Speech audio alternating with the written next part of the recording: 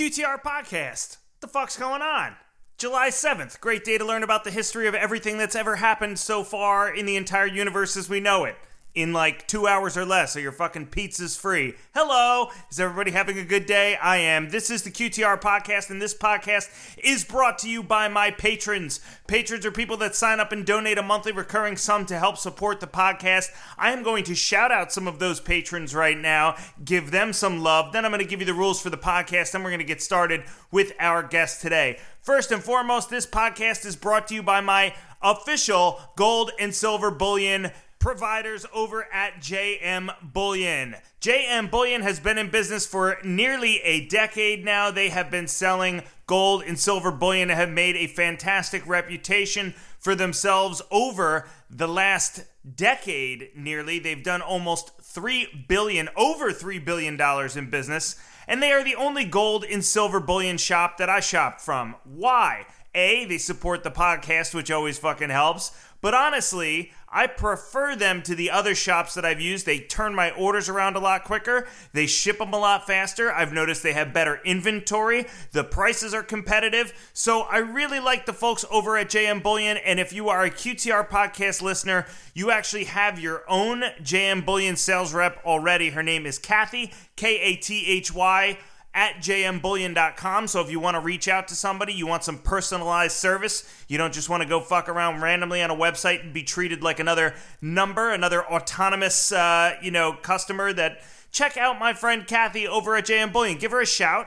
You could be a first-time or second-time gold or silver buyer, or you could be very well-versed in the business buying huge sums of bullion. Either way, she's happy to help.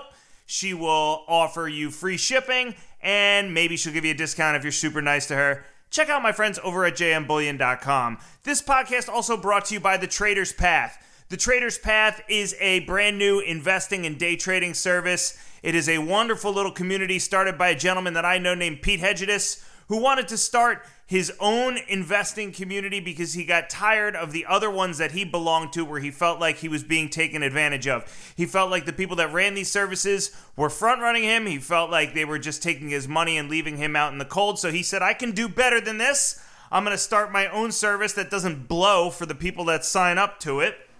And that's exactly what he did. So he started himself a community now that offers daily live streams, daily watch lists, investor educations. They trade in all different types of markets. They trade options. They trade stocks. Pete is an honest guy to do business with. His service is wonderful. It's a great community.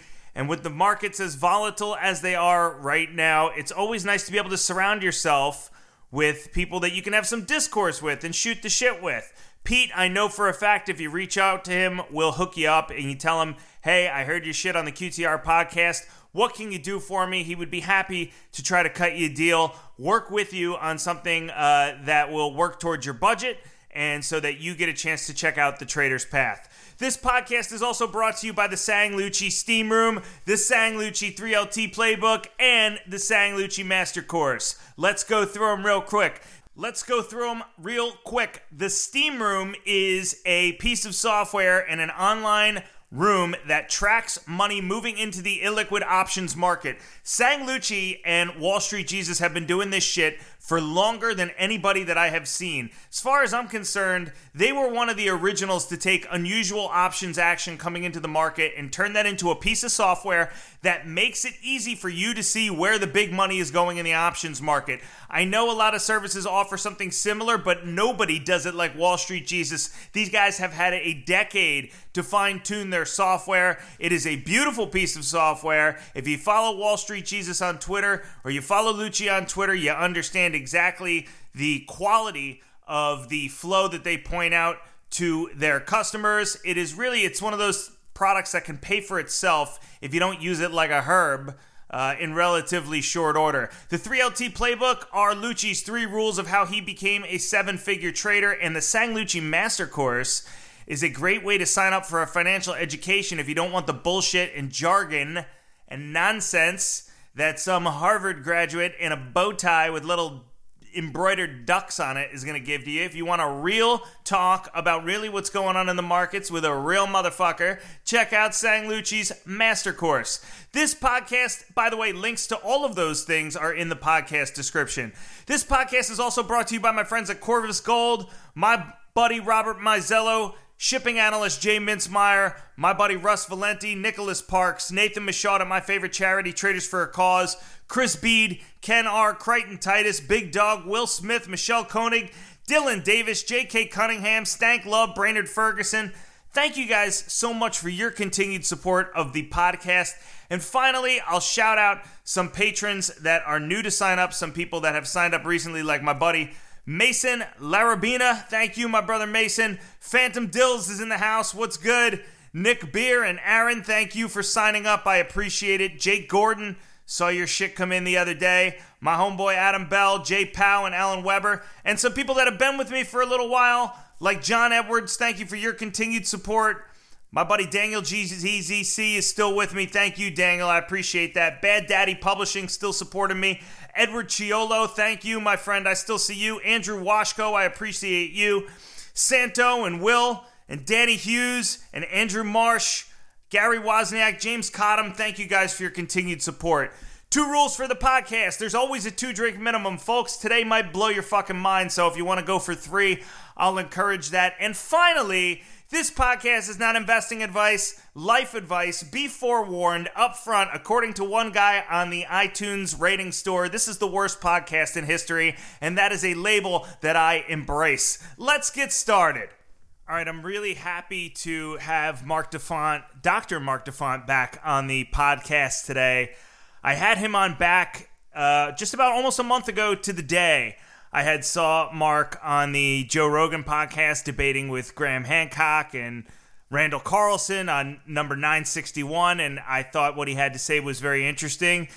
And since then, I have followed him on Twitter, and we really see the world through a similar lens, it looks like, and I love confirmation bias, so I wanted to bring Marc back on, especially because last time we didn't really get a chance to talk about his book. We got onto other topics, and so I told him I want to do another podcast, and we'll talk about your book. So Marc Defant, he's a professor of geology, geochemistry at the University of South Florida. Before he became involved in research related to the misuse or misunderstanding of science by society, he specialized in the study of volcanoes, more specifically the geochemistry of volcanic rocks, the associated processes within the mantle, and the origin of the continental crust. He's been funded by the National Science Foundation, National Geographic, the American Chemical Society, and the National Academy of Sciences, and he has published in many international renowned scientific journals, including Nature. He has also written a book that we're going to discuss today called Voyage of Discovery from the Big Bang to the Ice Age. How the hell are you, Marc Defant? What's up? I'm doing great, Chris. Great to be back. Thanks for the invitation. It's my pleasure, and thank you for sitting through that lengthy introduction. And just know that my listeners have already had to sit through 7 minutes of other introductions, so you got off easy. So we'll have to get cranking on the good stuff quickly here, won't we? Well, listen, I want you to tell me a little bit about why you decided to write this book, and how is it that you're basically talking about the history of the universe. What perspective are you coming from in writing this that would be different from like an astrophysicist that would put out a book like this? Well, I guess the answer to that question is a little complex. An astrophysicist would probably concentrate on the astronomical parts of the book, anything dealing with astronomy. But I cover it all, not just the formation of the universe and the evolution of the universe, the astronomy aspects, but I also get into the life on Earth, how the continents formed, just to touch on a few things, the evolution of animals on the planet, how humans evolved, the Ice Age. So it's kind of a very broad history. And you asked me, how I would get interested in a thing like that. Well, the big problem with me is I read a lot, and as a consequence, I don't have as much a memory for those tiny little details which get irritatingly in the way. I'm more interested in these big picture kinds of things. So I kind of remember big picture things and try not to get lost in the details, which gets me in trouble sometimes. You might think that the details would be important, and they are. And sometimes if you don't keep up on the details, you mix up the big picture. But anyway, I got started on this particular subject because I used to teach an honors program at the University of South Florida. That was before we went online, and now I'm teaching mainly online. But in the honors program, I was trying to get across to the students generally science in general and what I thought was important in science. And I thought, gee, maybe if I gave them some aspects about how the big picture formed and looked, that would get them excited. I know one thing that's gotten me excited over the years. And then I kind of put notes together from that class and finally ended up deciding to write a book on it all, mostly for the class, but later on it kind of sold to the general population. And that was the first edition, which came out in '98, and now I've had to put together all kinds of videos and things like that just to update the book because, believe it or not, science is changing all the time with updates, particularly on the astronomical side where they're sending up satellites all the time and studying the planets and understanding more about the planets. So that's basically how I got interested in it. And boy, you can see it in the students' eyes. You talk about this stuff, they perk up, they get excited. I think natural disasters, sex, are the two most important things you can talk to your class about to keep them awake. And I can work all those things into this subject matter, so it keeps them going. Which will leave my listeners wondering if there's pictures in the book. So don't spoil it for them and confirm or deny whether there are. Okay. You have to buy the book if you want to find out if there's diagrams of how those things work.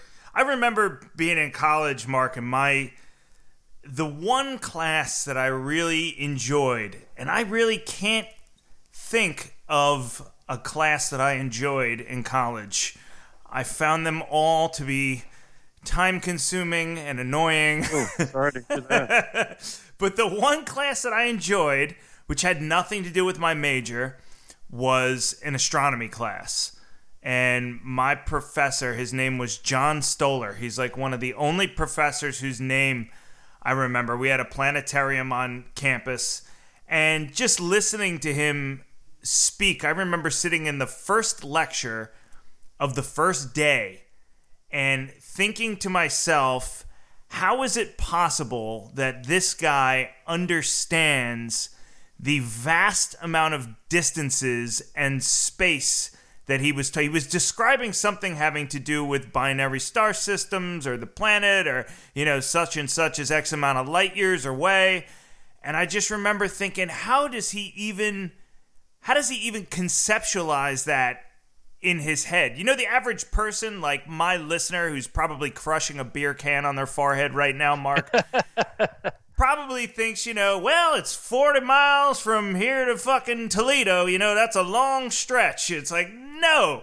Like, start talking about from here to the moon. Start talking about from the moon to other galaxies. And it's almost inconceivable, isn't it? Oh, it is. I can relate to what you're saying because I deal in deep time, which as a geologist means basically that what happened 400 years ago seems like a short time compared to the kinds of times that we're dealing with. I was typically on volcanoes that had eruptions 2 or 3 million years ago, and that's even considered young in geological perspective. So it's the vastness of time. We've been on this planet, or this planet's been around for 4.5 billion years. Right. And you look out, and so you get you get some sense there about all of the rocks that have formed in that span of time, all the different types and the aspect of time. And then the fun thing about the universe too is that not only are you dealing with time, but you're also dealing with that distance aspect. And if you combine those two, wow, it really gets crazy. Like when you look out into tell me if I'm getting off onto too many details here, but we have unlimited time, and you can speak for as long as you'd like about anything that you want. All right. Well, I hope we can get your opinions on some of this too. But I look at when you look back out, or you look out into space, you're literally looking back on time. I think most of your listeners probably know this, but to get the magnitude of that, what it means really is that we don't know what's happening right now. Right. For example, if the sun died right now, it would take 8 minutes before we'd find out about it. Now, that's just a local thing, but that's how long it takes for light to get from the sun to us, a little over 8 minutes. I think it's 8 minutes, 20 seconds. So that's kind of an amazing thing when you think about it. If you want to know why the sky at night is dark, well, it's probably due to the fact that most of the stars out there we can't see. The light hasn't reached us yet. And as we go through a long period of time, some of that light will begin to reach us. But if it's a good thing that light doesn't reach us, because the temperature on the planet would be too hot for life to exist. So those are kind of weird things. And because we can't see what's out there, because the light hasn't reached us yet, we still call the observable universe anything that we could see right now. And that observable universe is something on the order of 93 billion light years across. So try to put that into perspective. Take light 93 billion years to get across our universe. And that's just the observable universe. That doesn't talk about all of the universe that's out there that has expanded beyond what we call the observable universe. So kind of cool perspective. To put it into perspective, our galaxy is only 25,000 light years across. Our distance from the center of the galaxy is only 25,000 light years. So I'm glad you brought this up, because distance is really, distance and time, they're really amazing features. It's wild. It's wild, too. I went a couple years back to check out the King Tut exhibit at the Franklin Institute in Philadelphia. And, I've always also been fascinated by ancient Egypt, which I know you guys talked a lot about on that podcast. And one thing I'll give Joe Rogan credit for on his podcast is he's always talking about, he often brings up, how long ago we think that was, but really how short it is in the grand span of time. So when you look at those Egyptian artifacts, which really, I look at those things like it was another planet at another, it's so foreign and so alien the way that they were living back then. It is.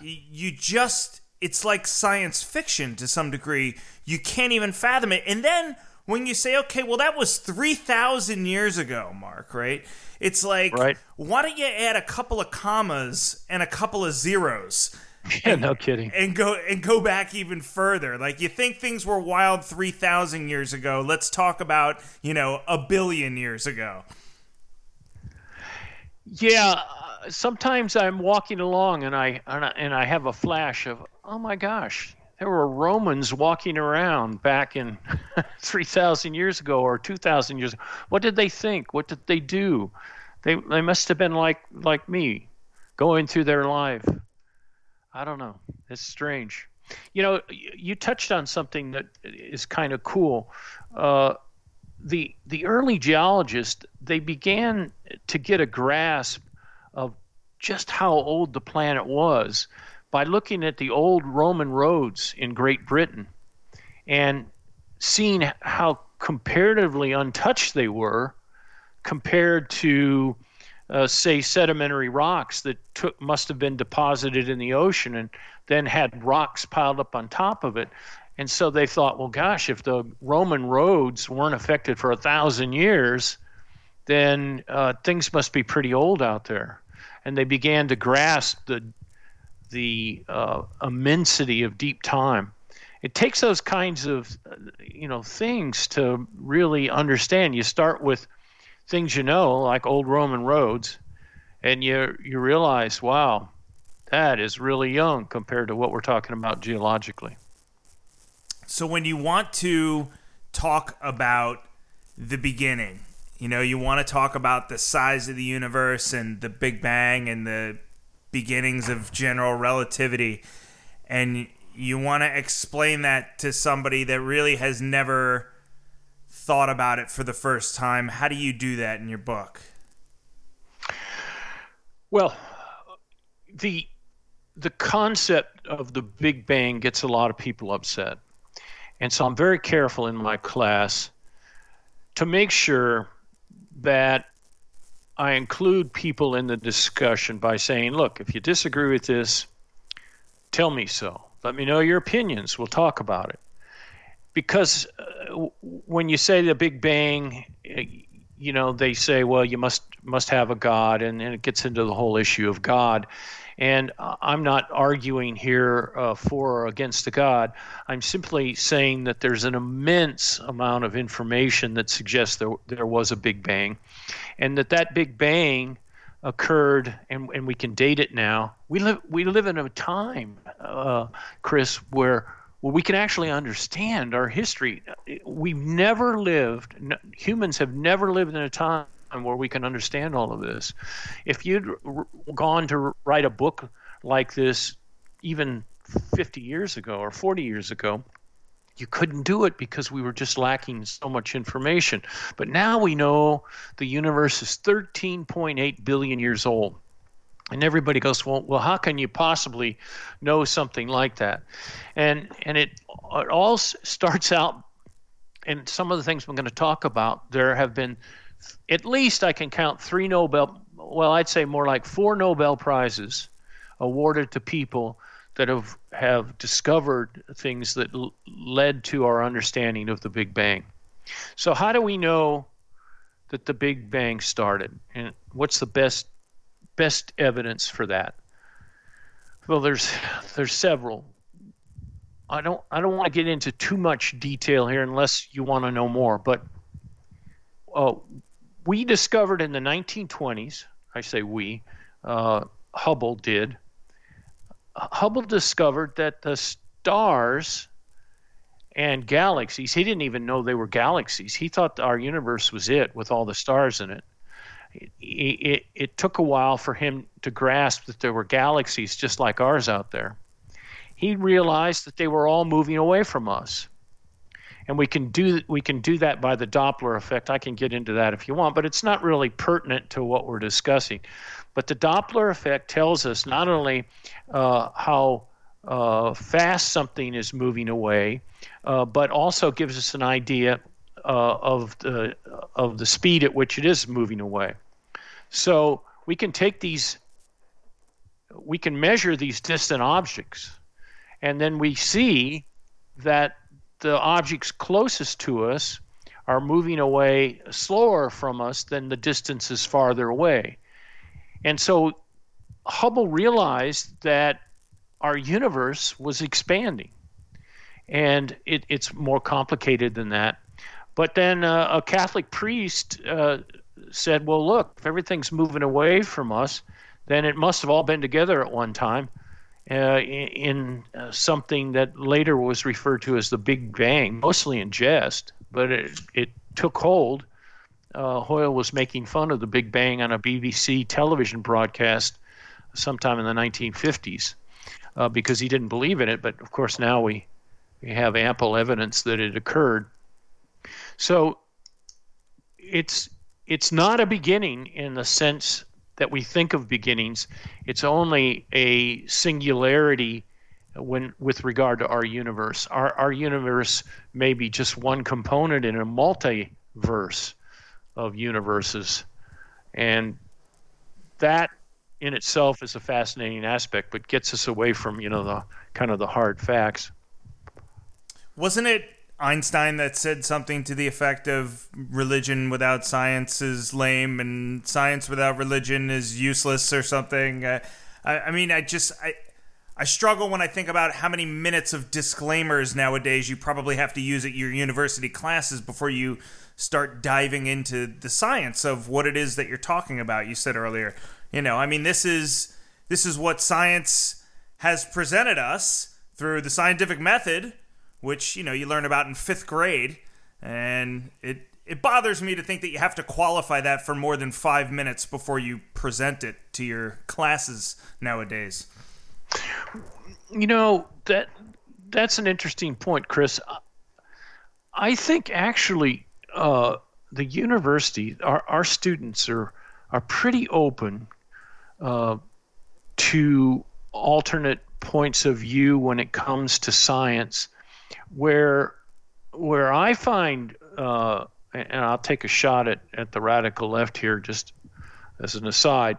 I think where the problems go is you're really confined in what you can say if it's something that goes against the radical left.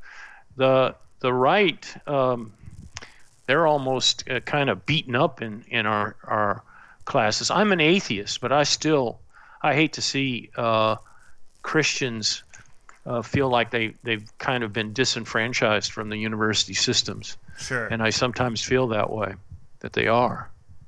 So I'm always or try to be very courteous to students that disagree with me and give them a chance to express their points of view. And you probably get more embrace from them by doing that as well, too, when you think about it that way, right?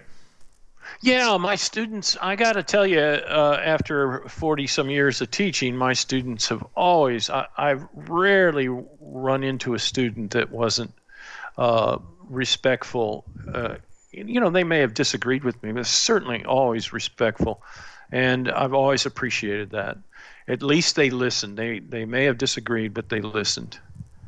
So when you talk about a singularity a couple of minutes ago, and essentially, we're discussing the origins of the Big Bang. I mean, how would you describe a singularity?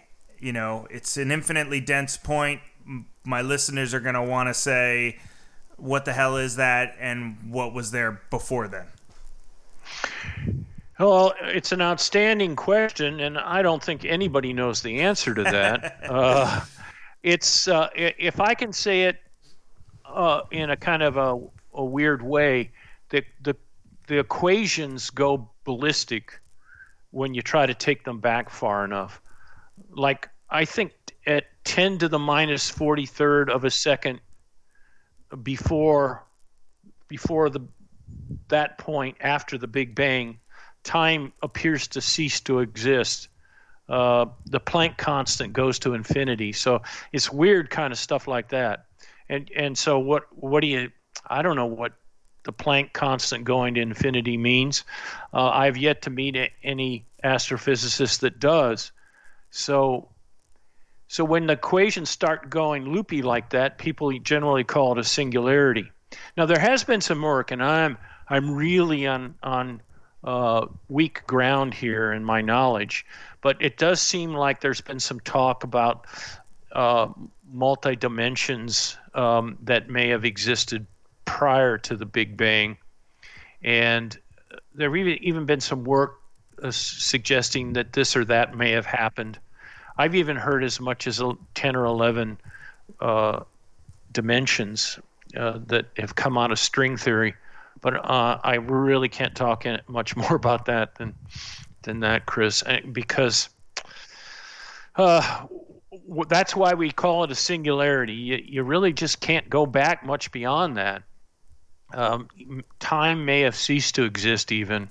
Now, there's been a lot of talk about our universe being, maybe a bubble on it off of another universe, and we may be having an infinite number of universes popping up as bubbles off of another of universes that existed before.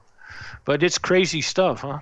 Yeah. Do you think once we start to kind of understand the quantum physics world, the subatomic, the subatomic, all of the things that we're working on understanding that are, in essence, too small, too minuscule for us to wrap our heads around. I mean, small is such a stupid word to use when you're talking about something subatomic, but you think when we dive further and we make further advancements in, subatomic and in quantum physics, that those earliest seconds, or tens of trillions of seconds or whatever they are, could wind up making more sense, the Planck's constant going to infinity, that we may be able to unwind that? Or do you think that's just it? Do you think we've reached some kind of impasse there that science has pretty much taken us as far back as we can go? Well, quantum mechanics is weird as heck, as you already know, and I wouldn't put anything past humans. They're pretty good at understanding. The problem that I think the scientists are running into is that we can't get the kinds of temperatures and pressures that existed within the Big Bang to adequately study what's happening. CERN, you may have heard about CERN. They discovered the Higgs boson there and all that. They can just barely, get up to the kinds of things that we need to know. For example, there are four forces, and we think that, at least we know of four forces, and we think they were all one force in the Big Bang at the tremendous pressures and temperatures that existed. And then we had strong, weak, the electromagnetic and gravity. And so as the universe began to cool off from the Big Bang, only in terms of microseconds did this start to happen. It cooled off pretty quickly because space-time was expanding. That's what relativity tells us. And so the Big Bang was the beginning of the expansion of space-time. Everybody thinks it's like a bomb that went off. It's not.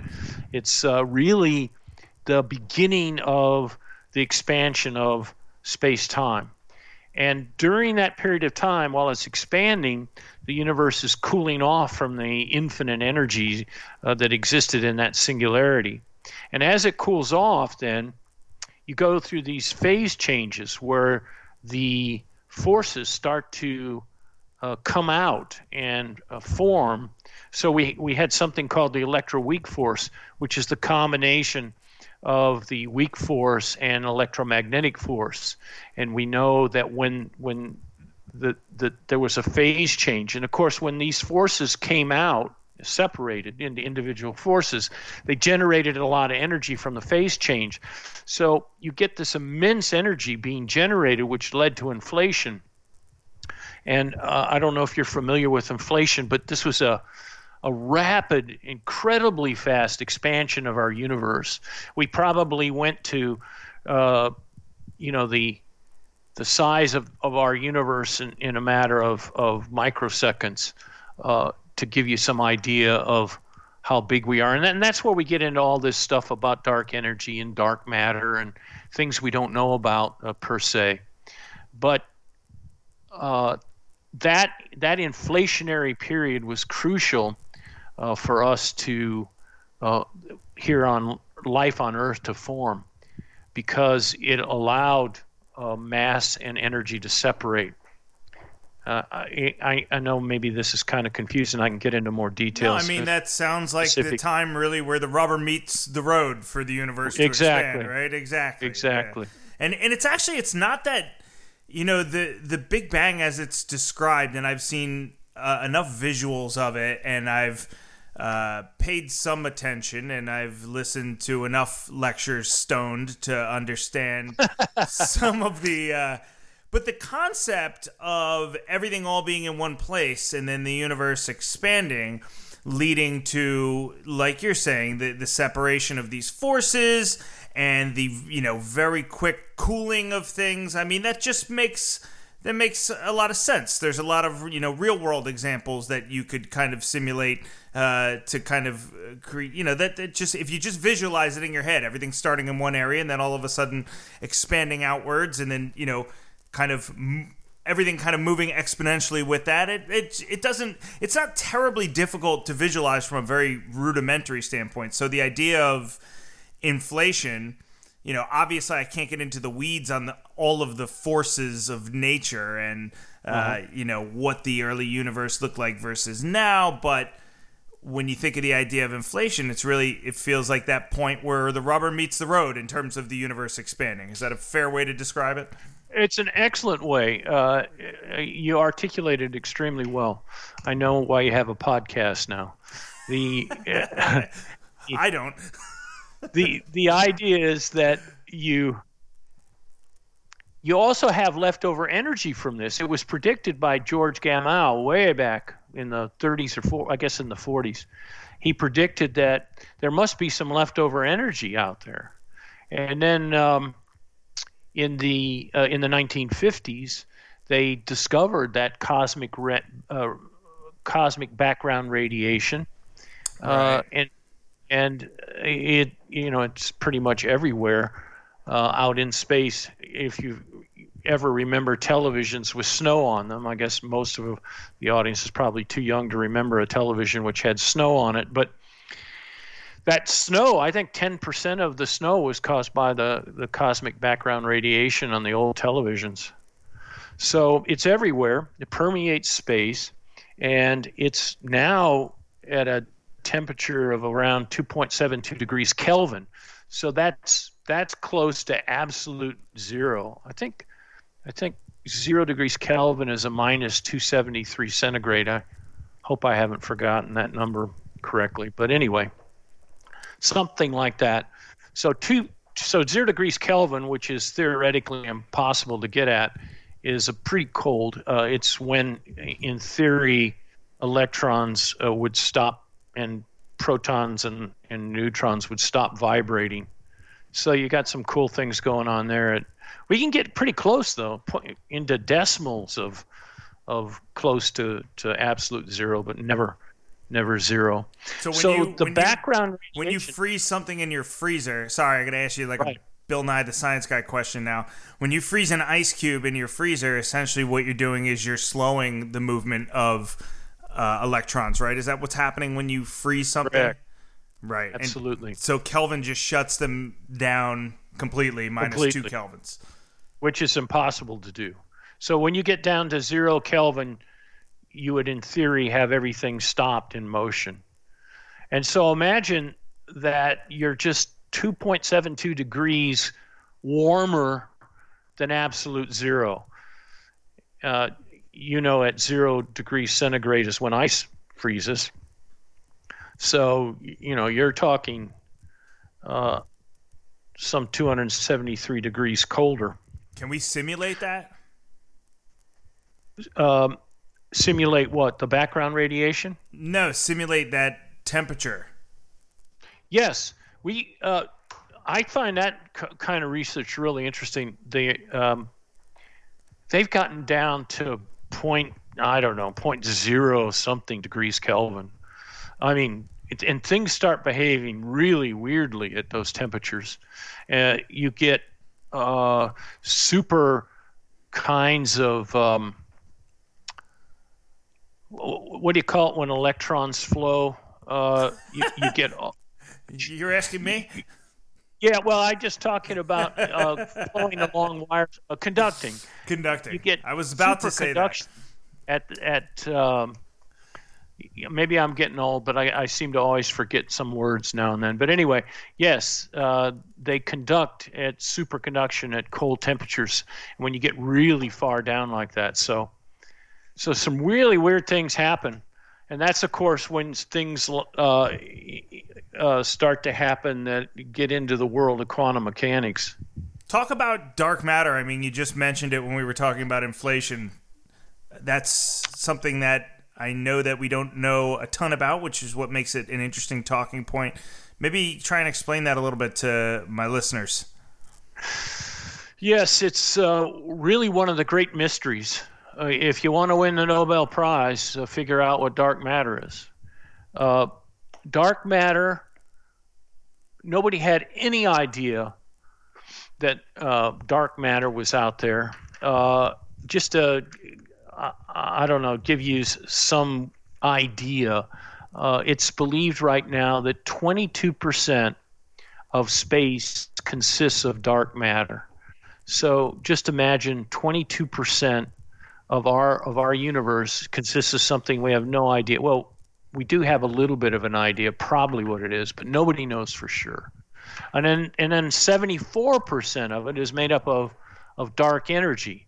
So we only know about 4% of what our universe is made up of, which is the stuff that we're made out of, atoms and protons and neutrons, that kind of thing. So this whole dark matter, the big question comes, well, how did they discover it? Well, they started, just for yucks, they started looking at galaxies and how the mass rotated around galaxies, orbited around the center of galaxies. I think most people know this, that the center of most galaxies probably have a black hole in them. Our galaxy does. Milky Way has a black hole in its center. So black holes are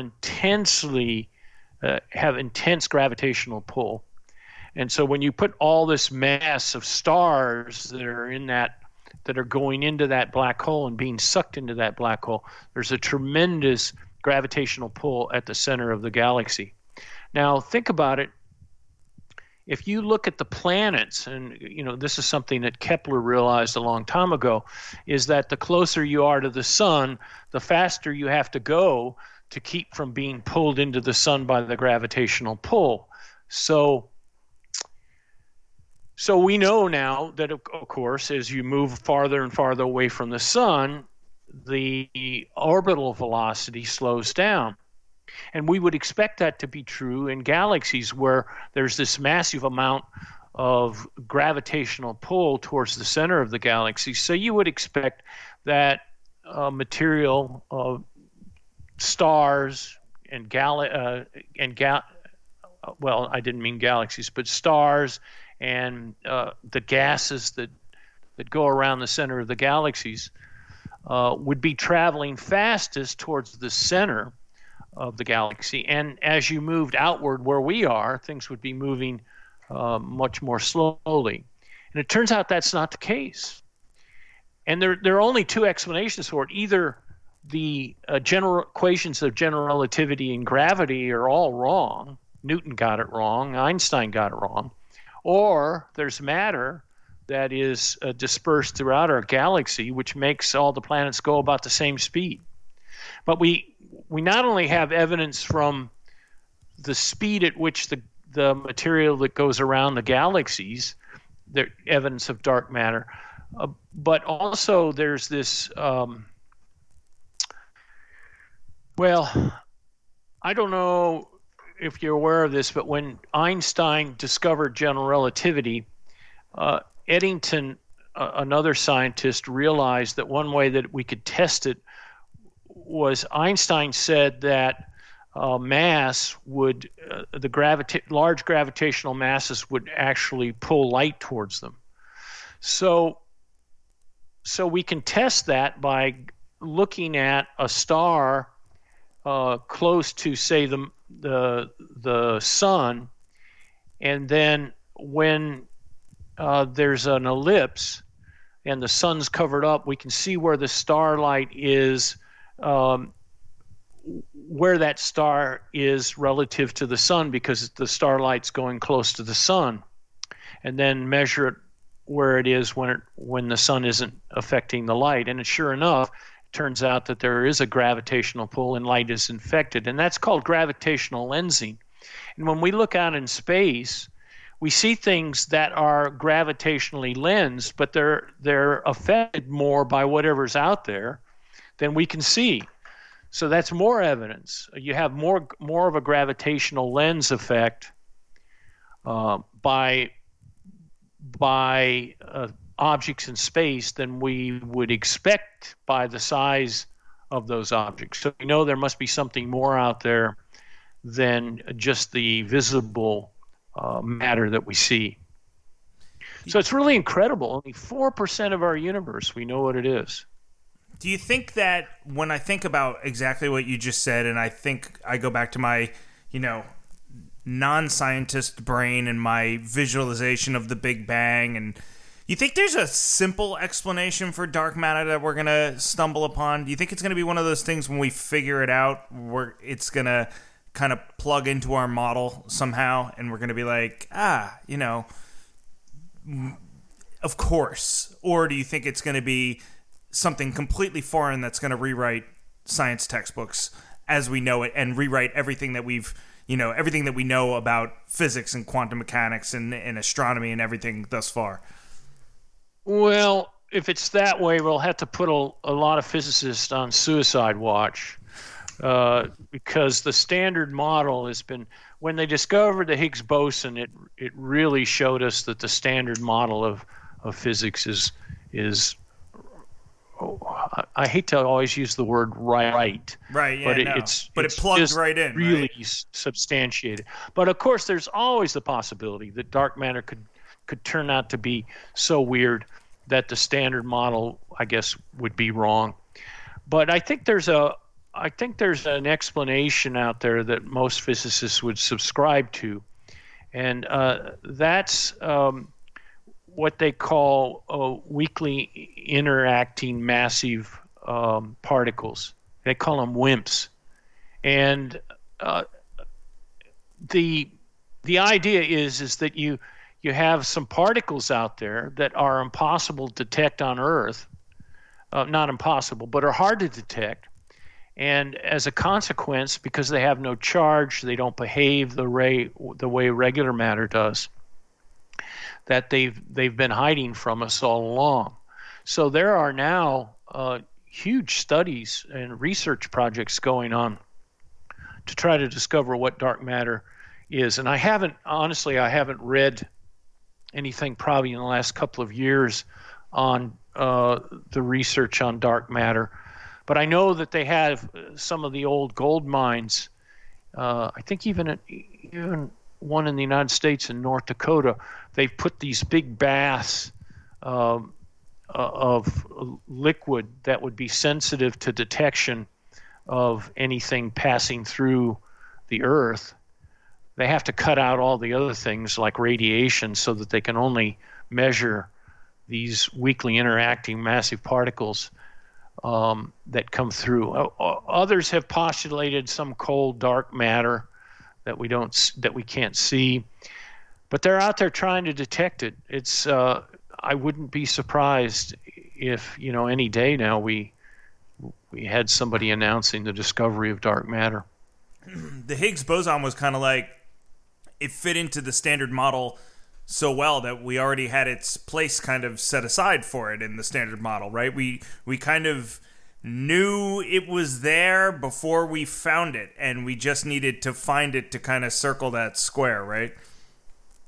Right, and this is the great thing about science, and this is how I always tell my students how science differs from any other thing that takes place on Earth. We can always have our opinions about something, like if you're in English and you think that William Shakespeare was the best writer in the world, well, that's your opinion, but there's nothing to say that he is the best writer. We can all get together and agree on some rules that would make him, certainly considered a great writer by most of us.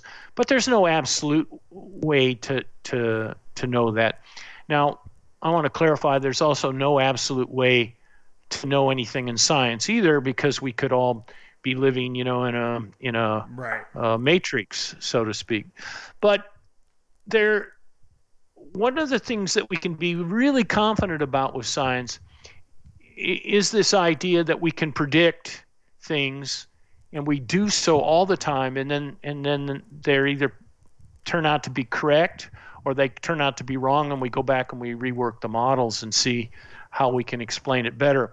And in the case of some of this stuff, what did you just mention? The Higgs boson. We were talking about the Higgs boson. Right, the Higgs. That was predicted by Higgs in the 1960s. He won the Nobel Prize. He and I can't think of the other guy's name. They won Nobel Prizes for the fact that they postulated the existence of the Higgs. And you can go to Wikipedia sometime and look up the particles in the Standard Model, and you can see they had a place there. Right. And not only did they have a place there, but they had accurately measured the mass of that particular particle. And the Higgs boson is one of these things. And let me see if I can give you the definition properly. I believe that it explains the way that matter interacts with the Higgs field to give it the properties that it has. So it also predicted that, or substantiated this idea of the Higgs field out there. I told you about phases breaking during the Big Bang. Well, the Higgs field had a phase change. Without getting into too much complexity here, that phase change generated an immense amount of energy, which led to it's believed anyway, led to the inflation of the universe. So it really, really exciting stuff.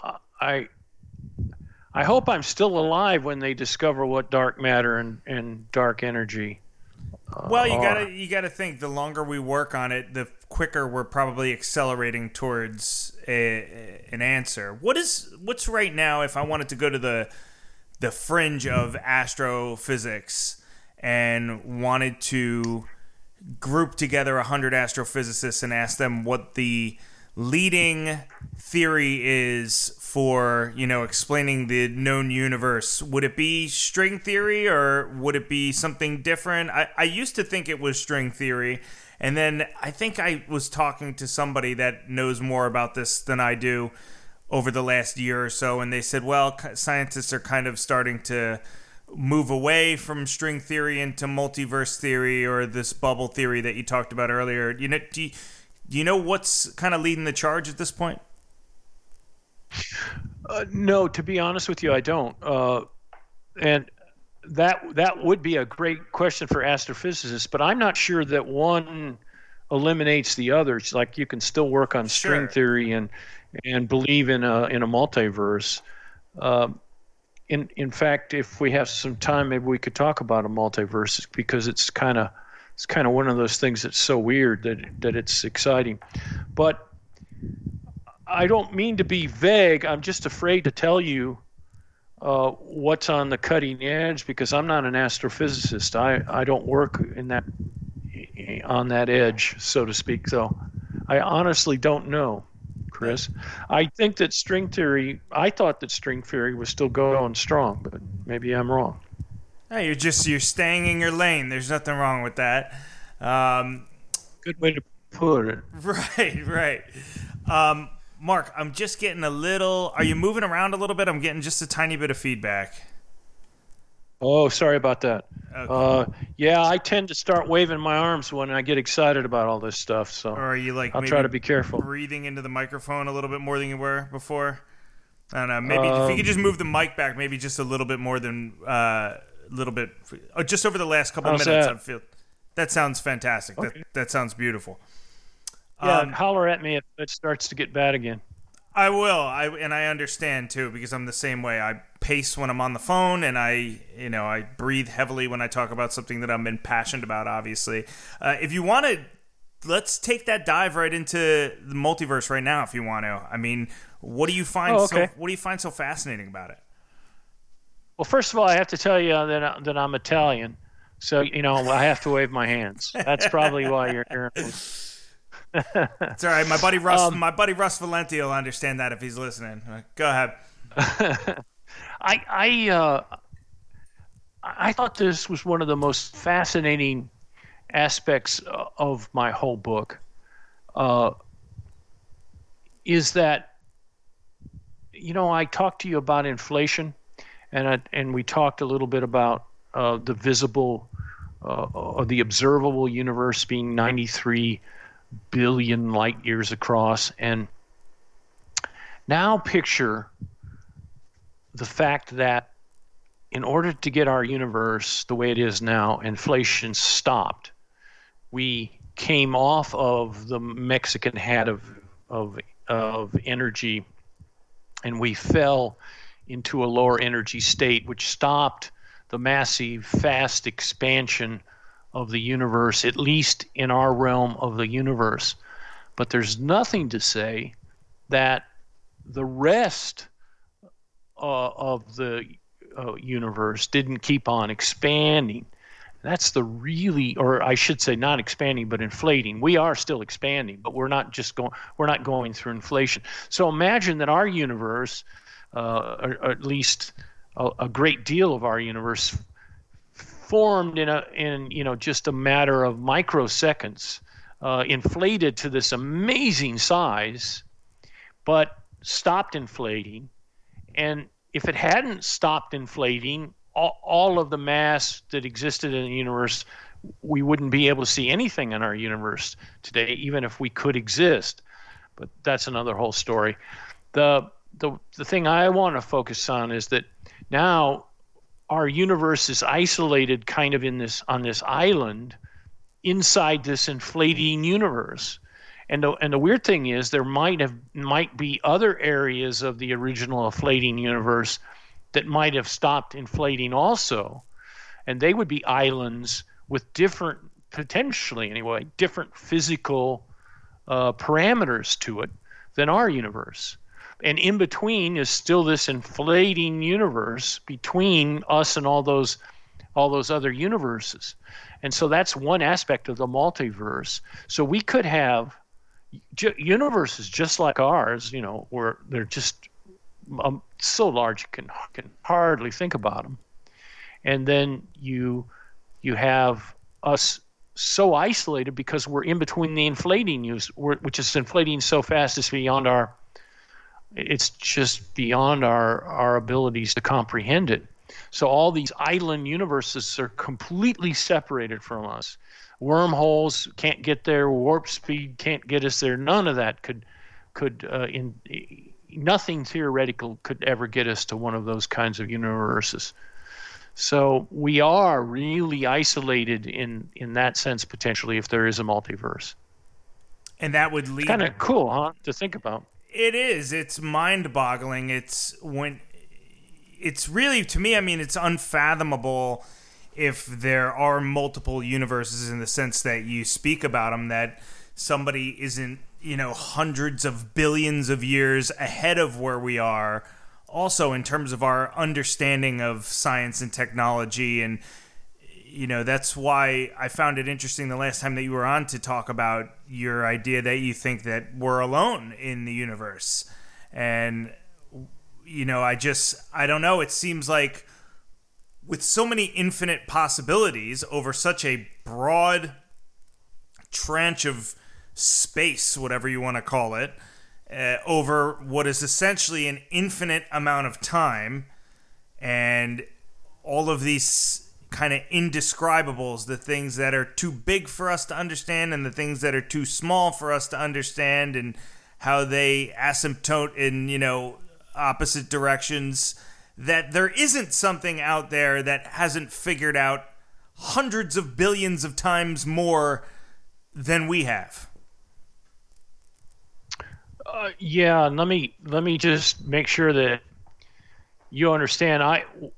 My talk on the galaxy. I was talking about the galaxy when I said that I thought that there might be a chance there's no intelligent life in our galaxy. I did not mean the universe. I think when you're talking about the universe and the mention of infinity, I mean, my gosh. Who would ever know? But yeah, it seems it seems infinitely possible that there is intelligent life out there. It seems like what I would say is that it seems like almost everything that we could possibly conceive as humans, everything that we have the brain horsepower to conceive of being, of potentially existing, could possibly exist. Absolutely. And you can't get me to disagree with that. I mean, that's just my son's working on his PhD in math, and we from time to time talk about infinities and different sizes of infinities, and just interesting stuff, like, or at least it's interesting to me. So when you're talking about infinity, you're talking about likelihoods that we can't even grasp. And I would also say that there may be life in our solar system. Europa looks like it has an ocean which could support life. Certainly Mars. I wouldn't be surprised at all if Mars had life on it at one time. So I probably of the single cell variety, but who knows? And they're certainly interested in finding out. They're going to send up I think, didn't I just read where they're going to send up a lander to collect samples and then send up another ship to collect those samples once they're collected? I don't know if that makes sense, but anyway. Yeah, I didn't see that. But to me, it's just, it's absolutely mind-boggling to think that the most bizarre situation that we can conceive of, the smartest human being that's ever lived, the most bizarre situation that their human mind can conceive of, whatever, a Chilean sea bass playing doubles tennis with a root beer float on the 10,000 miles under the sea, that even that over, when you're talking about something like infinity, is just that could just be peanuts, because it's bound by the limits of what we can conceive. That's right. And another thing that I should add to that, because this is a fun subject to talk about, and that is that because the universe is so big, like I think I did a calculation one time that if you could travel pretty fast from Alpha Centauri, which is a nearby star, I think it's Alpha Centauri or one of the stars in the Alpha Centauri system that is the closest star to us. If you did that and you started out at the time of Moses and traveled, pretty fast at some interval of the speed of light, you would just now be arriving here. Right. So, and that's the closest star. I think that's about 4 light years away. So, it kind of gives you an idea of how big the universe is, and that's the other reason why even if there is intelligent life out there, it seems unlikely that we'll be able to contact it. Heck, I'd love to see it happen. It'd be wonderful. But it just seems unlikely. Bob Lazar, I don't know if you're familiar with his story or his alleged story. He always said that the advanced technological stuff that we found was from Zeta Reticuli, and I had no clue where that is in relative to what, Alpha Centauri, how far away or how close to it. Do you know where that is or no? No, I don't. I assume we're talking about a star, or is it a galaxy? I think it's a system. I'm not sure what it is. We're just kind of going off on a... You know who Bob Lazar is, right? The guy who claimed to work at Area 51. You know that whole story or no? I do, a little bit of it. I didn't know that that's the star he was pointing to, or the object. Yeah, well, that's where he claims the technology that we found is from. And of course, all alleged, nothing proven, of course. As a matter of fact, it'd be interesting how he figured out it was from there. But anyway. Apparently, he was briefed on it. I read his book. I'd be interested in you doing a deep dive on all of Lazar's claims and piecing together everything that you could. And as a skeptic, this is why, because he's making extraordinarily bold claims with de minimis evidence, but for his ability to orate very calmly and relaxed. And he's passed a lie detector test. And I've studied it over the last like 10, 15 years. Before he even got big and was on Joe Rogan, he used to be on Art Bell Coast to Coast all the time. And I used to listen to his interviews, and I read his book. I ordered his book and read his book, and I watched the documentary. And he was on, I think maybe a year or two after you guys were all on doing your debate together on Rogan. And that's a story that I would be interested in hearing your debunking of as a skeptic. If you ever feel like diving into something, that I'd be interested in comparing notes with you on that one, because that is a bold set of claims by Bob Lazar. That is, seemingly. I like reading that kind of stuff, though. It's fun. I do too. I like the idea of having to apply, especially when a guy is telling the same story over and over again for 20, 30 years, trying to apply some deductive reasoning to figure out exactly where we're being misled, if we are. Not to change the subject, but I got a lot of criticism on the TED Talk that I did, and one of the reasons that, and I think legitimately, that people were upset over the talk. I don't know if they were upset; they just disagreed with it, and that is that I had suggested that the way humans got here was probably not, or probably the way most intellectual life comes about on other planets. And everybody said that's crazy. And I have done a lot of thinking about this, even before I gave the TED Talk. But it just seems to me that there are only so many ways that life can evolve intelligently, and we of course only know of one way. So I'm not so arrogant as to say that that's the only way, because we don't know. But is it really a stretch to say that someday we'll go and we'll see what was the bar that they all went to in Star Wars? They met all of the cantina. Yeah, the cantina, where they met all the weird life forms. Yeah. All life that comes out of the ocean, it's probably not unreasonable to think that life came out of the ocean with four appendages, a fish or whatever. And that, if you look at all the animal life, all of it has four appendages. There's some rare cases where they've evolved, like whales. I don't know if they have four appendages. I don't think they do. But they lost their two legs. We have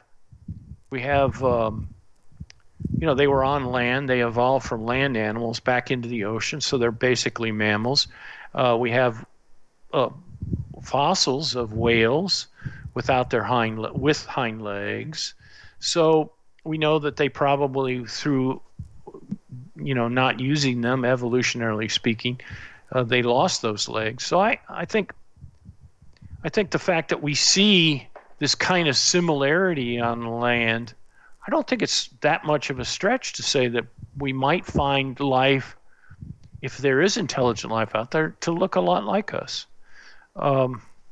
Again, it might be weird as hell, but who knows? Yeah, well, especially the closer you stay to our system, right, the more that you would expect things to evolve similarly in a very rudimentary sense, right? You wouldn't expect intelligent life to evolve on Mars the same way that you would expect intelligent life to evolve in a different universe.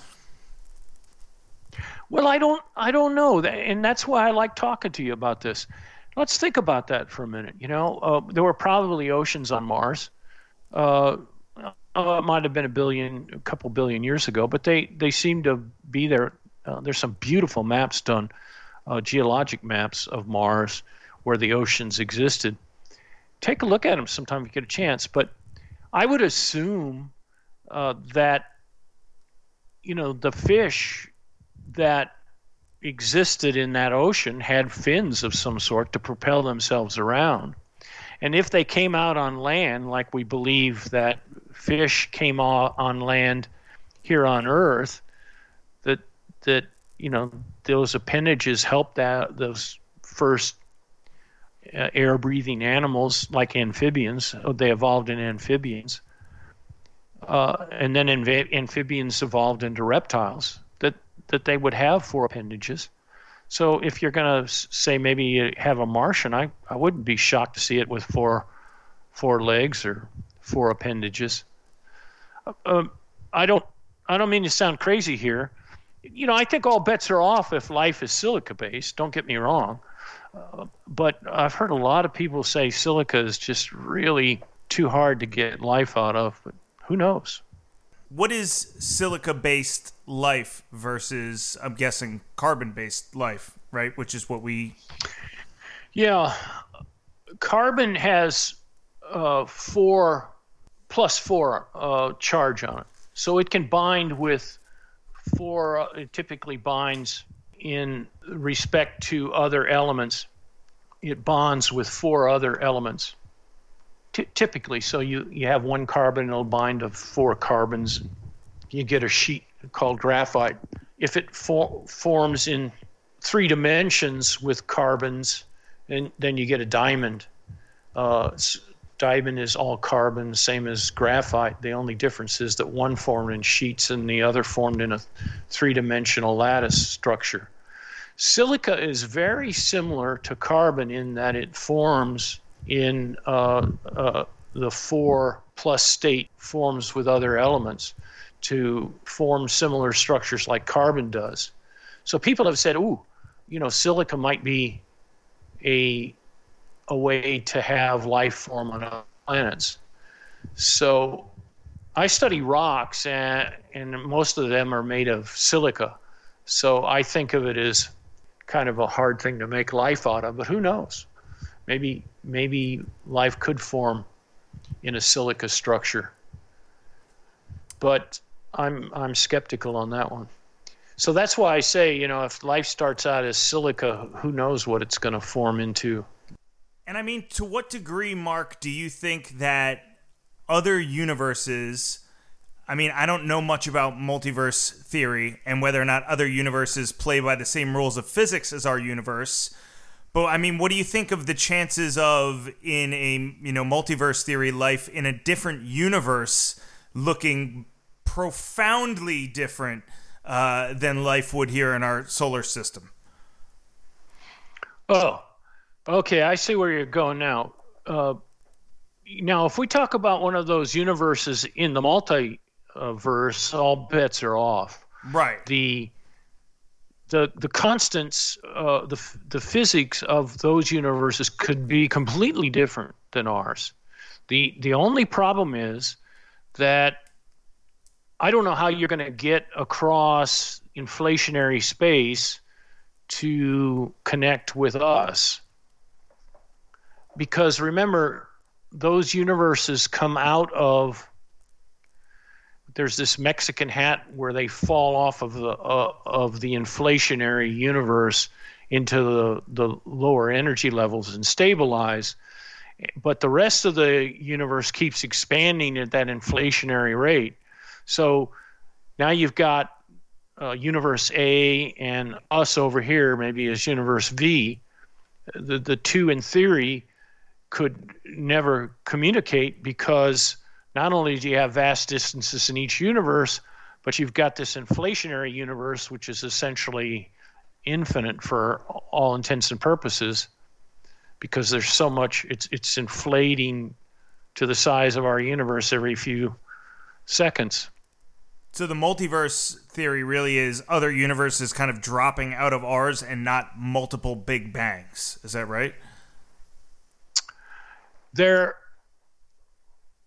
The term multiverse can be used in several ways. I'm just giving you the way that it's been postulated by Nobel Prize winner Schmidt.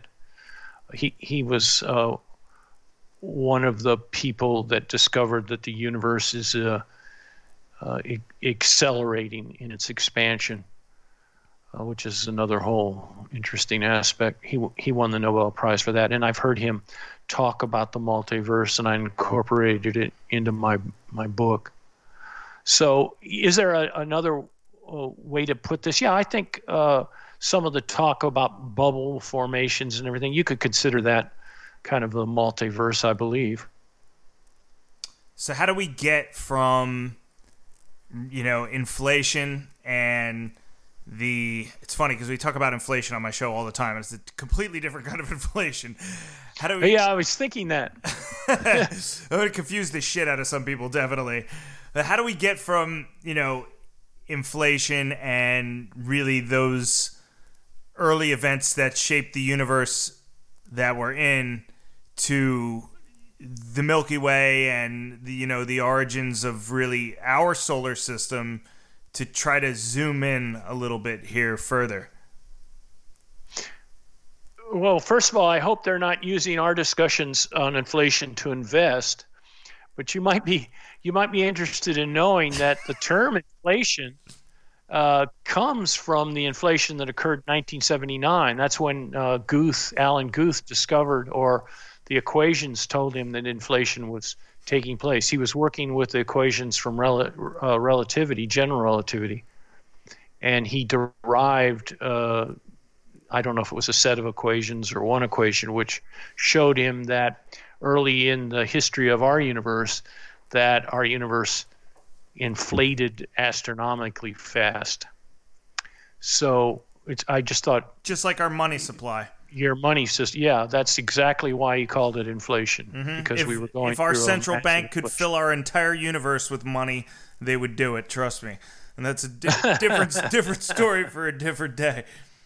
Yeah, and so you were talking about how did the solar system and the galaxies form out of that? Is that what? Yeah, I mean, I guess what's the logical way to kind of zoom in a little bit and get closer to us locally in the universe? Yeah, good question.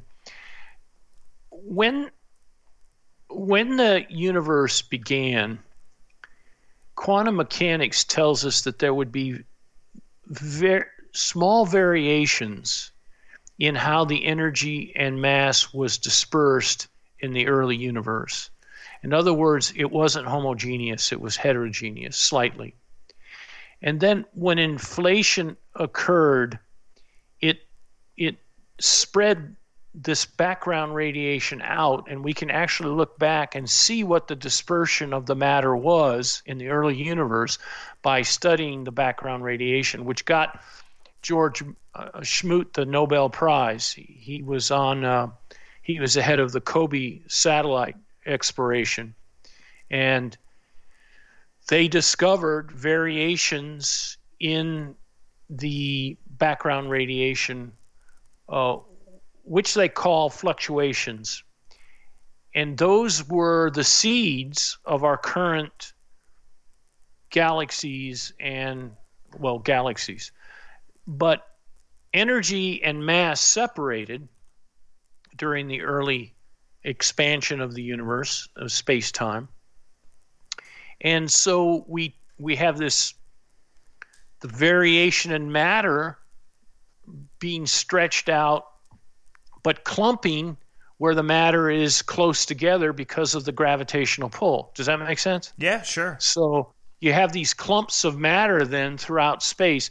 And by the way, if you look at maps of space now, which they've made some spectacular maps, it just looks like kind of like a, I want to say a spider web, but it's even weirder than that. It kind of like a lattice structure almost of mass. And each one of those galaxies even the galaxies are clumped together, and then we have this vast voids of space in between the clumping of the matter. And that's how our galaxy formed. It was formed from one of these clumping gases that began to collapse and form stars. And then our solar system, we call it the solar nebula. Our solar system collapsed from one of these clouds of mass. We see these stars forming all the time in nearby galaxies that were the result of very much like what happened to our sun. You have a solar nebula, which is just a gas cloud made up of hydrogen and helium with a little bit of heavy elements in it, and it collapses in to form a sun by the gravitational pull. And if it's slightly rotating, the models show that it'll form a disc-shaped structure, much the way Saturn has, and Jupiter even has a disk around it. So it's very typical if something is slightly rotating and it begins to collapse on itself, it also forms a disk. 99% of the matter and mass in our universe went to form the sun, but the rest of the mass formed this disk structure. And then as time went on, little seeds within that disk probably started clumping matter together, and it formed the planets. Interesting is, I think, is the fact that we see this on Saturn. If you look at the rings of Saturn, there'll be a moon of Saturn within those rings, and it's picking up all of the matter nearby it, and it's got an empty ring in its orbital path around Saturn. So we know this process pretty well, and you can model it through computers. And that's why the planets seem to be relatively evenly dispersed. We're not that far apart. If you include the asteroid belt going all the way out to Jupiter, we're fairly evenly dispersed. So it's the early solar system was just about an accretion of all this mass into planets. And then we know the planets all revolve around the sun in the same direction. That makes sense. That supports the idea of a solar system forming from this disk. We also, most of the planets, all of them but two, rotate in the same direction that we orbit the planet. There are two exceptions, I think Venus and Uranus. They were hit by probably large massive objects which tilted their axes so that they revolve in an opposite direction of the way one would expect. So it all makes pretty good sense about how the solar system formed. And there were some huge solar winds in the early formation of the solar system, which took the material, the lighter material, hydrogen and helium, and literally blew it out. It's not the kind of wind that you get, when you're out on a windy day. It's a wind created from particles that are generated by the fusion going on in the sun. And these get ejected, they're protons and electrons and alpha particles, and they get ejected by the sun, and they blast through our solar system. And that solar wind carried hydrogen and helium from the inner solar system, a lot of it, to the outer parts of the solar system. Primarily, it hit a shock wave around out past the Kuiper belt, but a lot of that material stopped in the vicinity of Jupiter. So that's one of the reasons it's believed why Jupiter is so large. And Jupiter is so large, it probably kept a planet from forming between Mars and Jupiter, which is now the asteroid belt. And we get all kinds of junk from the asteroid belt that are thrown into the inner and outer solar systems, so that we always stand the chance of being hit by an asteroid. There was a large cratering period beginning about 4.1 billion years ago and continued to about 3.8. This is from dating of the moon. That the planets were just bombarded by these asteroids. And we probably see that because the planets had solidified, but I think most of the terrestrial planets were probably completely molten, or at least partially molten, when they formed. But as they cooled off, these asteroids kept hitting and creating craters. The craters of the moon, for example, or if you look at Mercury, it has a lot of craters on it. And those are just leftover cratering from the early solar system. I remember when I was a kid and saw those craters on the moon, I'm like, Lord, do we have to be worried about, some large object hitting the Earth? Probably not. Although, we will get, hit by comets and things like that. I think we talked about it the last time on your show about the comets that come from the Kuiper belt or the Oort cloud that surround. That's kind of the leftover material from the solar nebula that once existed.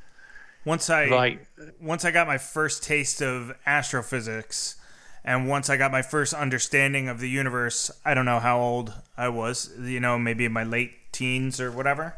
Mm-hmm. I was constantly worried about that. The same exact way that you were talking about it is I would walk around on a day-to-day basis and be, is today the day that the thing that we don't see, right, is just going to come out of nowhere. And the way that I talked myself out of that was just by getting, and maybe you could tell me if this is crazy or not, is just by getting a better understanding of how vast time, really how long the Earth has been here, how vast the age of our planet is versus how exceptionally short a human lifespan is relative to that, and thinking, all right, that it's more probability than not that I'm going to exist in a trench of whatever 60, 70 years where there's not going to be any major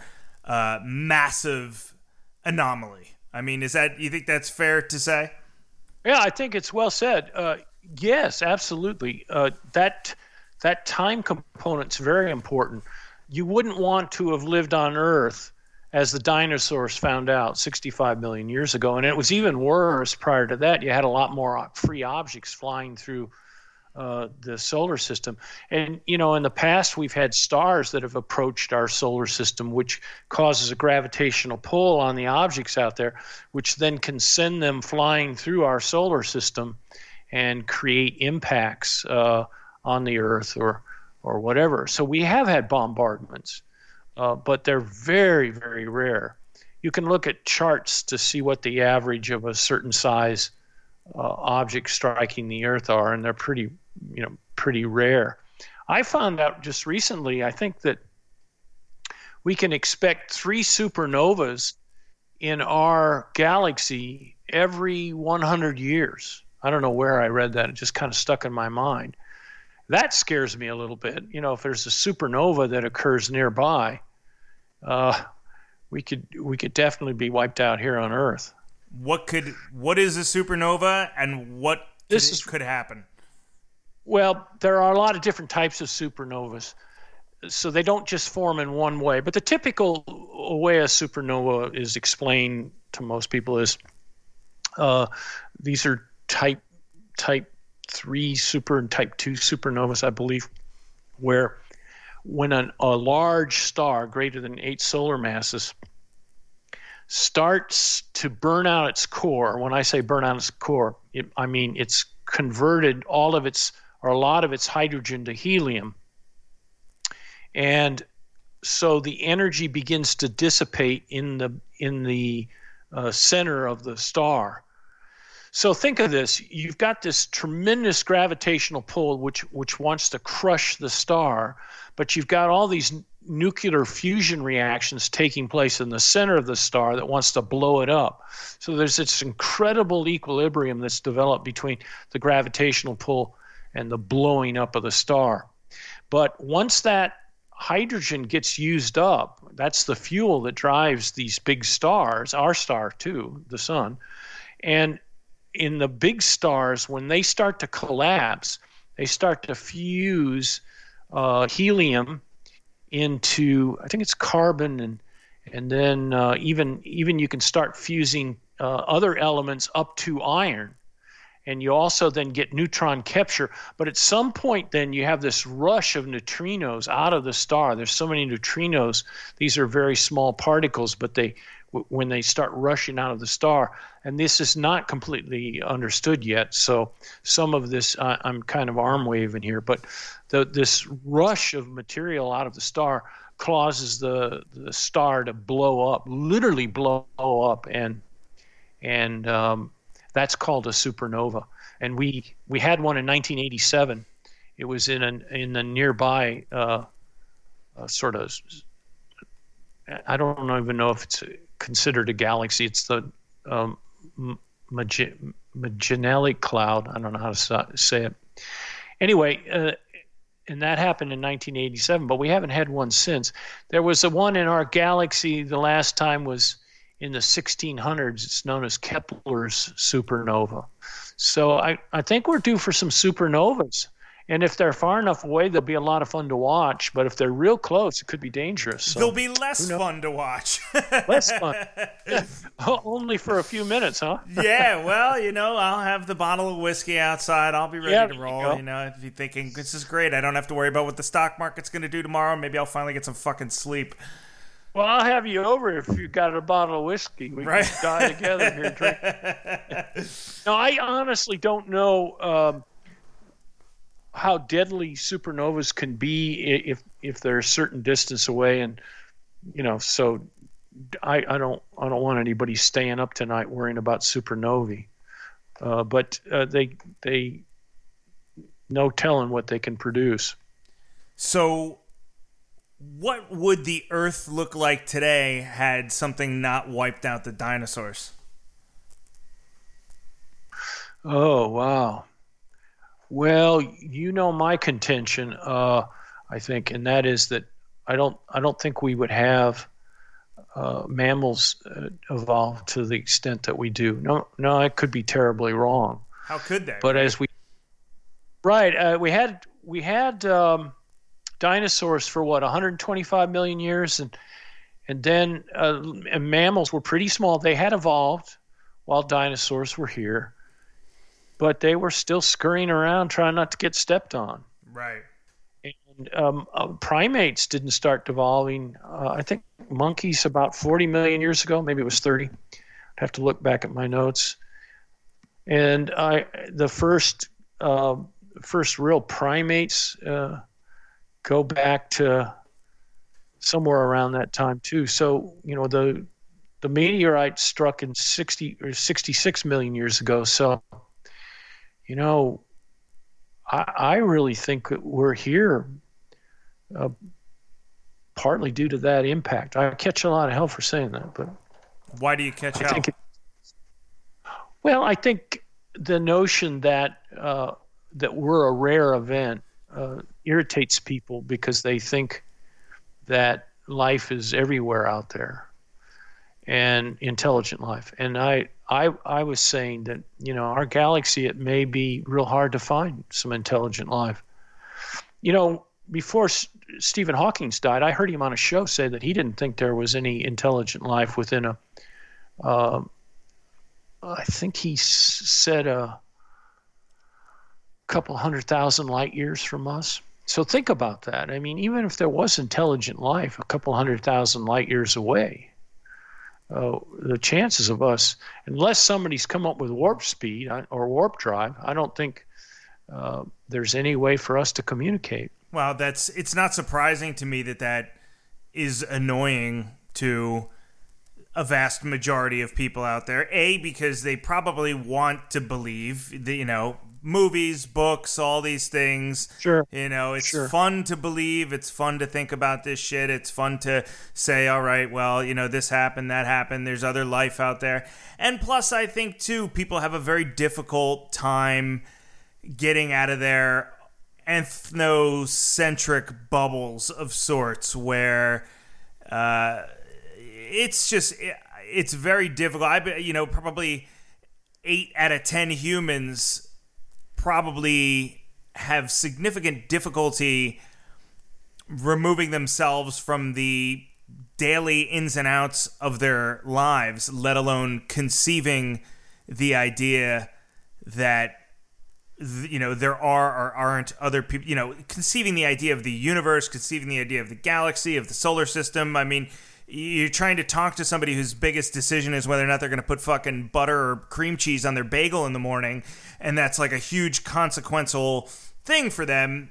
I think it's natural for people and the way that the way that society's evolved, the social mores of just being a human being in the year 2020, that it's likely difficult for people to understand that the universe doesn't revolve around them and what they're putting on their bagel in the morning. You know, it's, good point. We need every once in a while we get these reminders from Mother Nature, like the coronavirus or, you know, like a Category 5 hurricane or whatever, that, you know, but most of the time, Mark, it's people saying, yes, I'll live 30 feet from the beach in Miami because what the hell could happen, right? Not thinking that, like, on a planetary level, that might as well be a tenth of a trillionth of a nanometer, right? I mean, it's such a it would take somebody to just scratch their ass the wrong way in another dimension for the ocean to just swallow, you know, the entire continent, let alone their little beach cabana in Miami Beach, right? Sure, and you know, you try not to offend people.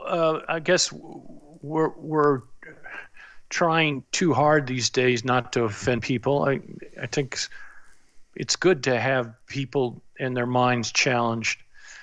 In fact, I kind of see my job as challenging the students to, you know, to think about things that might go against the grain. But one of the things that might be fun is to get Lazar on your show and talk to him about some of this stuff. I'd love to talk to a guy like that. I find these people fascinating. You know, maybe they're onto something that we don't know about. So it's always good as a scientist, even though I tend to be skeptical. It's always good to keep an open mind too, right? Absolutely, and I agree with you 100%, and that's why I always found his story so fascinating. I've invited him, and I've reached out to the guy who, I guess, brokers his appearances, who's this filmmaker, Jeremy Corbell, who's the gentleman that appeared with him on the Rogan podcast, and I haven't heard anything back, and I don't suspect that I will. I just got the impression from their podcast, they say something in the very beginning, oh, me and you were discussing this last night when we went out, you know, that maybe the questions or the scope of what they talked about may have been, if not set in stone in advance, may have been discussed in advance. And it reminded me of those old televangelist preachers, you know, where you put your ailment down on a prayer card 10 minutes ago, and then you're stunned when the guy figures out you got a bad hip. And but Joe, I mean, delivered that interview in a manner that I thought made it look relatively I'd be interested in your thoughts on the interview. I mean, there's one spot where he's pressed on a question where he stops and he's like, "Oh, I got a migraine. You know, it's tough for me to come up with the answer here to something because my head hurts." Really? And I'm like, "Yeah, all right, you know." And I find those things fascinating too because until they're thoroughly debunked, there's a nagging enticement that I get, that I want to continue to read further, and I want to continue to examine every possible thing that this guy has said every single place. So I would love to have him on because I know exactly what questions I would ask him. And to me, a lot of the credibility around his story, I've kind of come to the conclusion, and we could talk about this further once you familiarize yourself with it, but I've come to the conclusion that he's probably telling the truth about some things, about working at Los Alamos National Lab as a contractor and maybe even working at this Area S4 that he claims that he worked at, but that there are other things that he's not telling the truth about. And I think there's a gray area between the truth and what he's kind of embellished. You know, the one big looming question with him was always his educational background. He couldn't confirm that he went to MIT. He couldn't confirm that he went to Caltech as he had claimed. You know, there was no mention of him in the yearbooks. He didn't have any transcripts. Oh, that's pretty serious. The universities couldn't confirm it. Yeah. And so when he wrote the book, Dreamland, I thought this is a really interesting time for him to stop, come up with a calculated explanation. You know, it's always kind of been like, well, they've tried to erase my past type thing. Stop, offer something up, right, in that realm. About his education that may take that a little bit further for people, and he didn't do that in the book. And I don't know. You know, I think there's probably a very low single-digit percentage chance that things went down exactly the way that he said. but I think his story is likely an amalgam of some truths about some things and then a lot of embellishment. But we can't really get in the weeds about it because you're not super familiar about it. Well, I'd like to read further. You got me interested now. I read Carl Sagan. What was it called?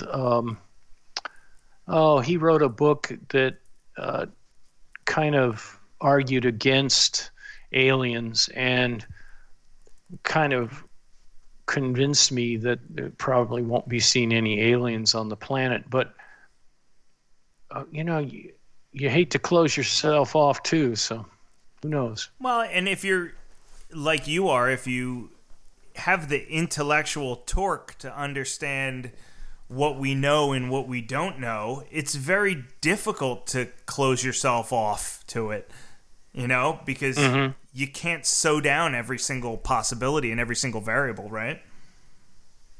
Absolutely. No question.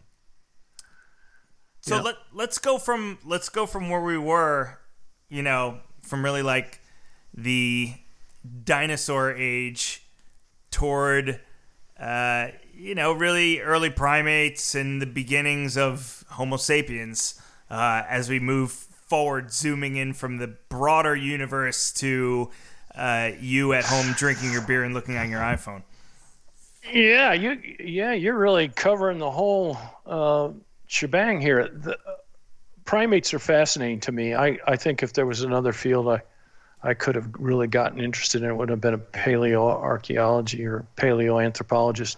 There have been, I guess if we went back to the 1960s, the amount of information that we didn't know is just startling. There has been so much in this field that's happened that we now, with some certainty, know that we came from a creature that was linked to the chimpanzees that lived somewhere between 5 and 7 million years ago. It's the most educated guess.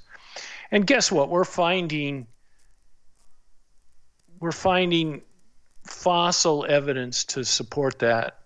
That number has kind of been thrown around by geneticists for a long time. Maybe you're familiar with Eve, which is the supposedly a woman that was the mother of all humans. It's not exactly the only mother. It just means that we can trace her genes back, and we can do the same thing for the genetic tree for any animal. So if you want to know when chimpanzees and humans separated, you can look at their genes. They're called genetic clocks. You can determine that by how much you have in change in genetic code, assuming that it changes on a systematic basis. You can use genetics as a clock. So if you have a change in the gene pool, you can say, okay, that this happens this often, and therefore this beginning when we were had the same ancestors, chimpanzees, occurred in such and such. And that date's generally thrown out around 5 to 7 million years ago now, I think. And we're finding fossils that fit that bill. Homo erectus being the most obvious one. And this is a bright creature, has a big brain. And we're also seeing, of course, there's an animal out there called Australopithecus. Australopithecus came before Homo erectus, it looks like. And there are a lot of other creatures that have been found throughout Africa, in particular in the western part, the eastern part of Africa, that tell us that our ancestors probably came from that area, and that our link also with chimpanzees was around the time of Australopithecus. And interestingly enough, Australopithecus has many characteristics of living both in a tree and on the ground, walking upright.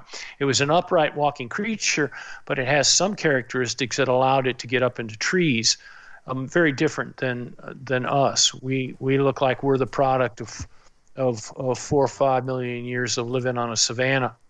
Whereas you go back and look at Australopithecus, you would see the characteristics that one might expect to find in an animal that lived not only on the savanna but also partly spent some time in trees. These all seem to fit the scientific view right now about how we got here.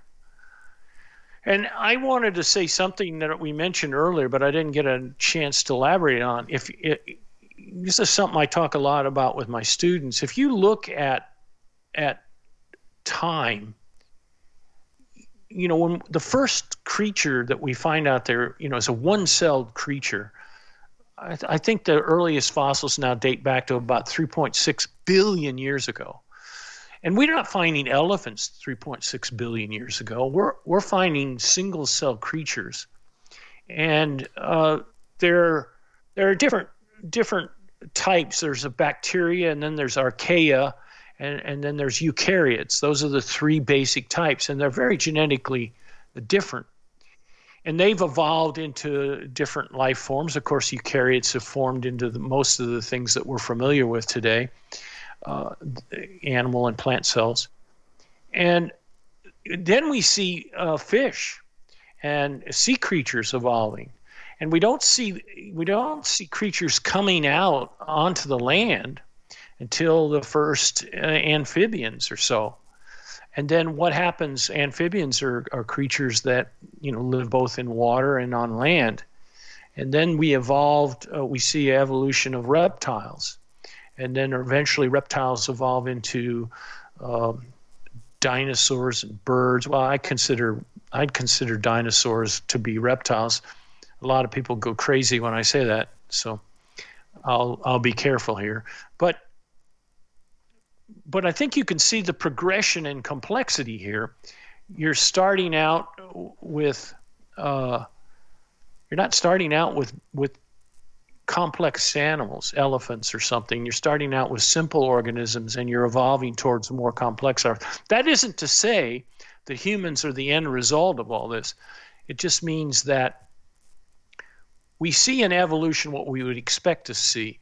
Mammals being the most evolved, I would guess. It's not too dangerous to say of when you compare it to reptiles and birds and so on, in relative to intelligence.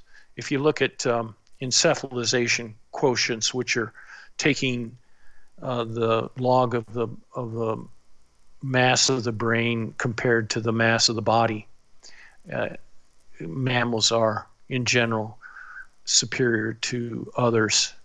I shouldn't say superior, but have larger brains, because birds are able to fly around and we can't. So it's not necessarily anything that evolves is superior to anything else, if you get my drift. Sure, yeah. Evolution creates animals that are specifically perfect for the environment that they evolved into. And so it's hard to say one is superior to another one. When you talk about going back as far as Homo erectus, and you just wonder, what the fuck did these guys do all day? I mean, it's so just going back to our ethnocentric kind of thing before, right? Where you're right. Your average bimbo gets up in the morning and they read their horoscope and they think that it means something, and they go about their day and they drive their Ford car to their job where they mash a keyboard for few hours, they get a martini, they fake like they're enjoying themselves socially with some people they think are important, and they go home and they do a crossword puzzle and they go to bed. And you look at that and then you think about, all right, well, 3 million years ago, what did a day look like? Was it basically just get up, basically like a dog, 95% of the time you're looking for food, and the rest of the time you're looking for either sex or you're taking a shit. I mean, right? What else is going on? Yeah.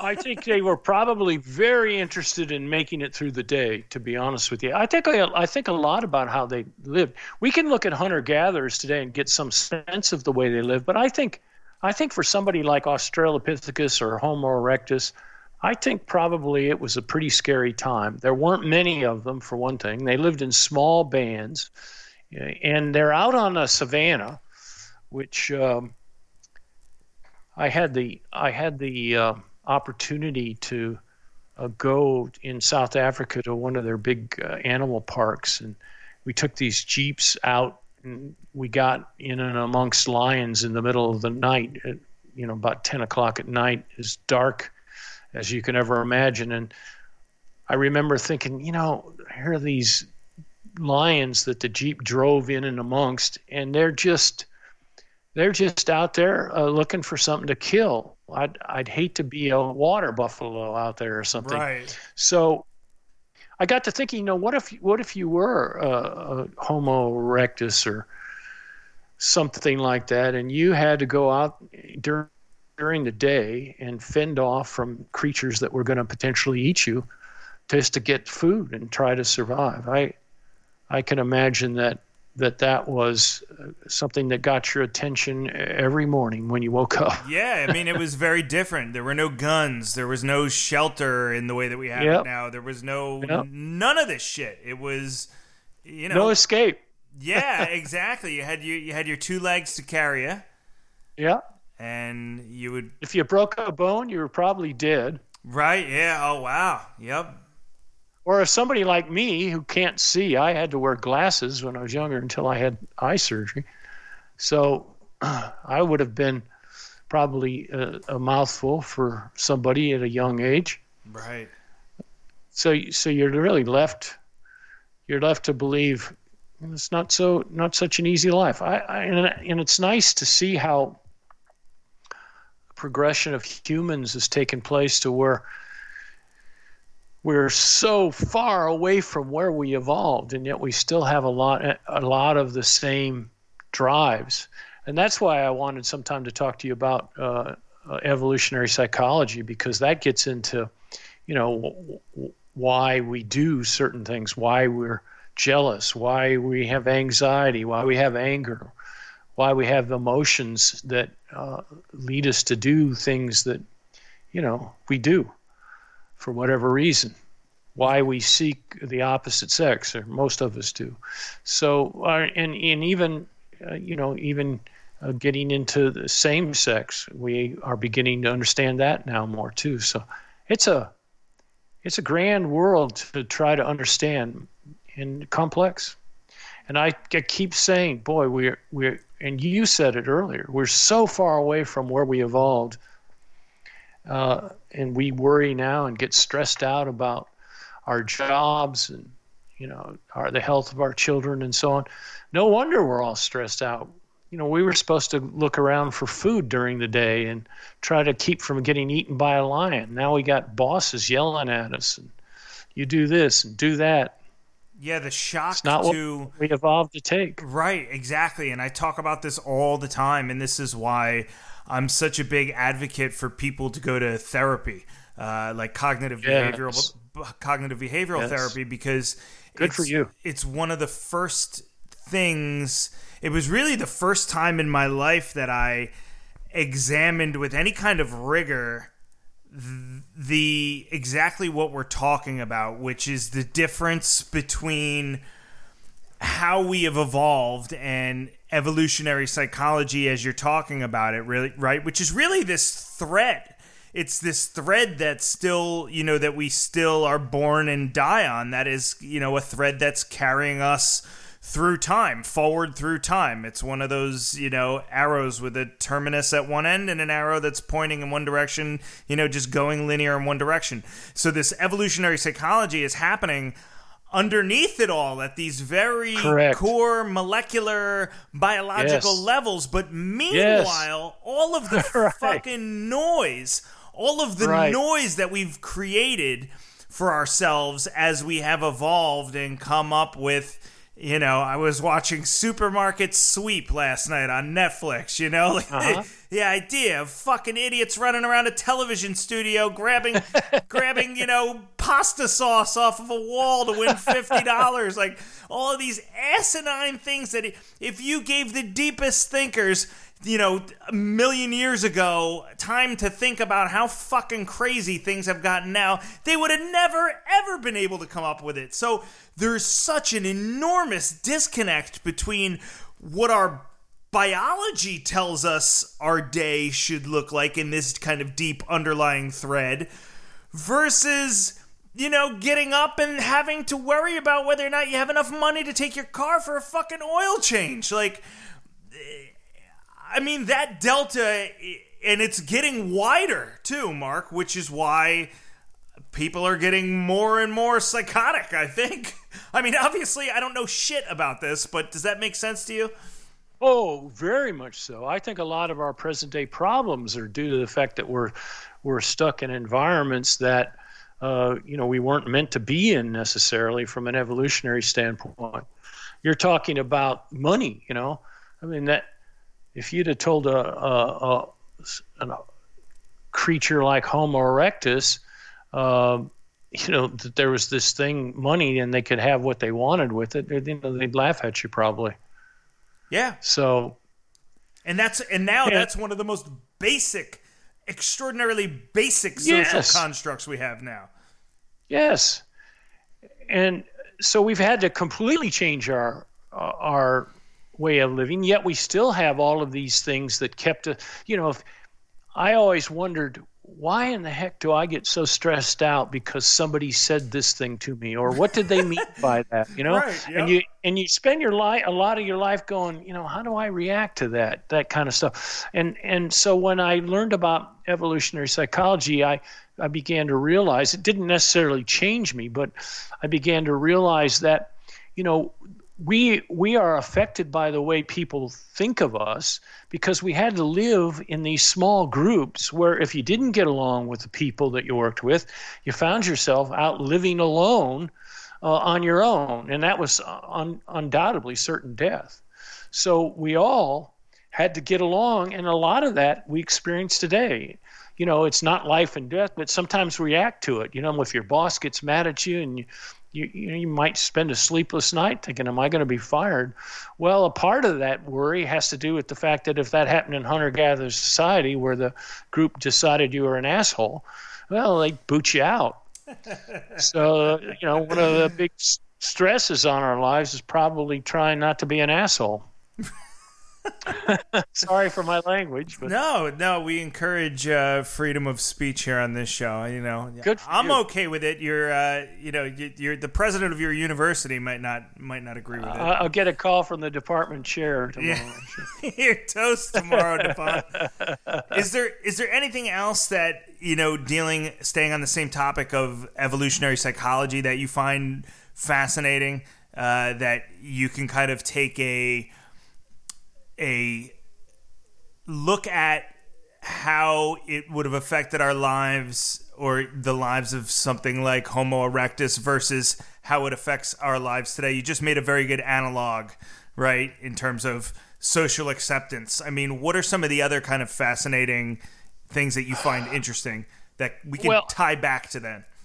Let me just kind of entice you a little bit with some of this, because I think we could talk hours about this.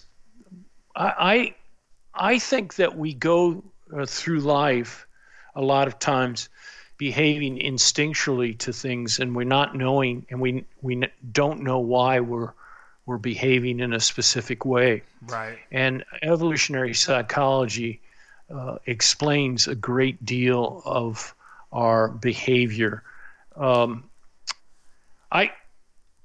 To give you an example, if you've ever wondered why there aren't gangs of old geezers running around beating up people, why do only young men do this? It's because your hormones have kicked in, and you have a desire to impress women and compete with other men. So there's this, and we talked a little bit about this, I think, in the last show, where men tend to be much more competitive than women. We tend to be generally competitive with other men to win the hearts of women. So some of that competition turns out to be physical.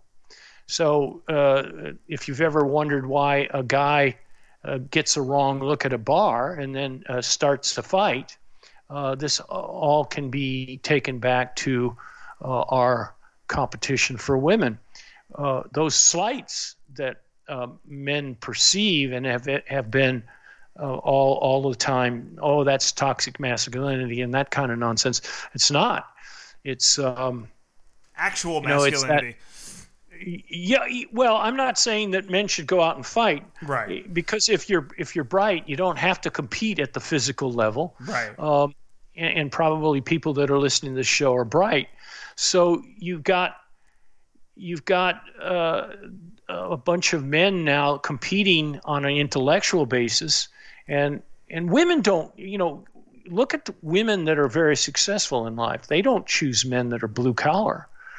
They choose men that are equal or above them in intellectual and professional abilities. I don't mean to badmouth blue collar people. I'm just saying that women tend not to marry down, whereas men are less interested in how much money their wife makes than women are. Opposite way, and men are much interested in beauty. Well, beauty is really a surrogate for health. So when we say a woman is beautiful, it's cross-cultural. We will all agree as to whom the most beautiful women are. And that's kind of the stuff I'm talking about. So if you've ever wondered why you're attracted to beautiful women and why everybody else is, it's because you're being attracted to them because they have healthy genes.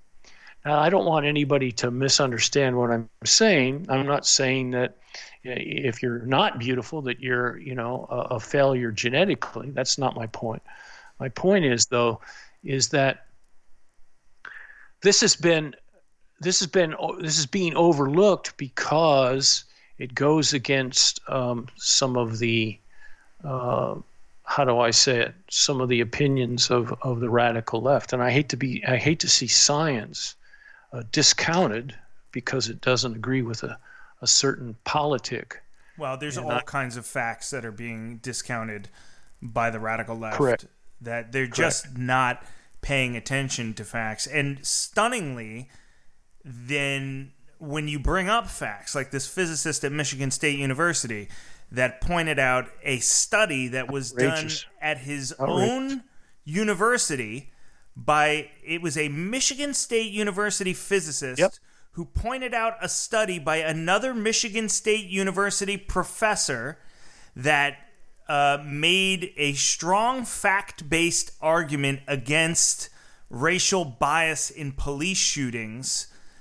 It wasn't just an ignoring of the facts. The gate swung in the other direction and people were demanding that he was fired, and he stepped down from his position for doing nothing more than citing his own university's study on a topic that has been declared to be off limits if you're on the left and if you don't have their opinion, which is stunning. When you look at that in a vacuum and you look at that objectively, that is absolutely frightening.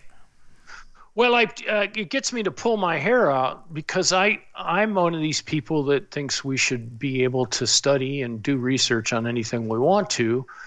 And, I'm not trying to side with one side or the other. So to be fair, there are aspects of both the right and the left where they don't believe in science. I think like GMOs. There are a lot of people that don't believe in GMOs. I've had some students that have gone ballistic on me because I said that GMOs are safe. But all of the evidence suggests that. So I don't really understand why we have all these hysterical people. I think, Chris, what this comes down to, and I got to be careful what I say here, but what this comes down to is I think we have a lot of people. Well, probably not to your listeners, but I have to be careful because of the situation in the universities today. But I think we have a lot of people both on the right and the left, but right now, particularly on the left, that seem insecure about people having a dissenting point of view. Right. And I say insecure because most confident people don't try to screen you down because you have a dissenting view. I think most confident people say, hey, let's talk about this. Maybe you've got something important to say. But that's not what we're hearing on our college campuses today. We're hearing you can't say that. Right. And that's when people like me start to say, whoa, wait, if you saying I can't say that, then I want to say it. Well, it's this whole idea that everybody has the right to feel comfortable all the time. And if we can't make everybody comfortable, it's not in human nature to be comfortable, like we were just talking about, right? Right. Homo erectus Exactly. spent fucking 99% of their day trying to make sure that they weren't going to wind up dead at the end of it. And if that was a success, then they got a few hours of sleep and they woke up and they did the same fucking thing. And if you were to suggest to the primitive man that somebody made, whatever language they were using at the time, prehistoric grunting or whatever was going on, that somebody grunted in the wrong way, but they didn't kill you, that would be a huge success. And now we've gotten so far off of. We've just gone in the total wrong direction, and it's a fool's errand because the resources and the time and the energy and the slippery slope that we will go down in an effort to try to correct all what we perceive to be all wrongs and all discomforts. I mean, not only is it just a fallacy in general and just fucking dumb, but the time and resources, we're going to wind up just chasing our tail as a society, and it's going to lead to even more civil unrest. I mean, it really is a fool's errand. And to just go back to what you just said about, when people start telling me what I can and can't say, that is the, that's kind of where the fork is, right? Well, you look at Jordan Peterson, for example, right, who's become, a relatively well-known person, and he's written a book, and, people love him or they hate him. And, what did he take his stand on at first was the issue of what he could and could not say. He was being told by certain people that they wanted to be addressed in a certain way, and he said, that's fine, but you're not going to be able to tell me what I can and can't say. That's just my First Amendment right. And even before the argument of free speech, from an evolutionary standpoint, it probably just doesn't make sense either. And so here we are, where now you can be fired and it's gotten out of control, Mark. It's just gotten out of control. I'm glad to hear you say that you see it too, because from where I stand, over the last 40 years, I've never seen anything like I'm seeing today, where these mobs can get on you and, get petitions to have you fired for, disagreeing with them. It's just, to me, it's just unbelievably scary. I mean, I'm afraid for, just human rights in general. A group of people think that they're so right, that they're so morally correct, that they have the right to sequester everyone else. It's astonishing to me. Well, I think the idea that you just brought up is something that I talk about all the time, and that's the issue. And I don't mean on my podcast. I mean personally with friends and, in relationships that I've had. It's one of the things that I always bring up is the topic of security. And you have to be secure with yourself to a, foundational degree in order to be able to put your best foot forward and have objective conversation and communication to try to, deconstruct and find the solutions to problems. You have to, it's a very baseline type thing. If you're secure with yourself, your entire life proceeds very differently than if you're insecure with yourself. You ever worked for somebody that's insecure with themselves? I mean, it's a disaster. Sure. It's, they're unable to accept blame for their shortcomings. They're often abusive. They're completely irrational. And that is the same not only if they're your boss, but also if they're your boyfriend. They're calling you, they're texting you, they're lashing out, they're constantly jealous, they're constantly outraged.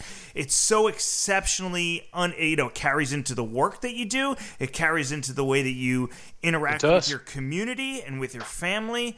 And just the issue of, sorry, just killing a fly there. Just the issue of security and having a confidence and security with yourself. Like, how do we get back to that? How do we get people? And I hate to go on another diatribe here, but the idea of, your recently with the argument about race and racial division in the country, the idea that you're racist, and if you stick up for yourself or you're secure with yourself, like I can sit here and I can tell you I'm not a racist person because I know myself. I know what my personal inventory looks like. If you're secure enough to do that, that automatically labels you as a racist. You can't say you're not a racist because you're so racist you don't know that you're racist. And it's just like that. Yeah, that seems to be the monologue. How do we get back to being secure with ourselves, Mark? Well, I'll give you an example, Chris. Maybe you can tell me what you think. I remember a time when the ACLU was so confident that they went out and supported the Nazis in a march through a Jewish community, and they supported their right to go through that community.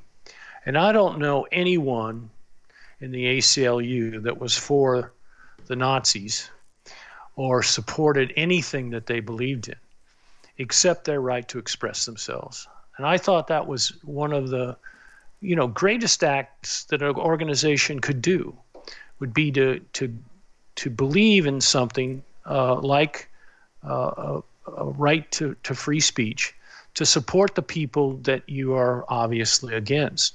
But now the ACLU is in support, seemingly, of many, many things, including the Dear Colleague letter that was put in place by Obama, which to me suggests that something's happened to the ACLU.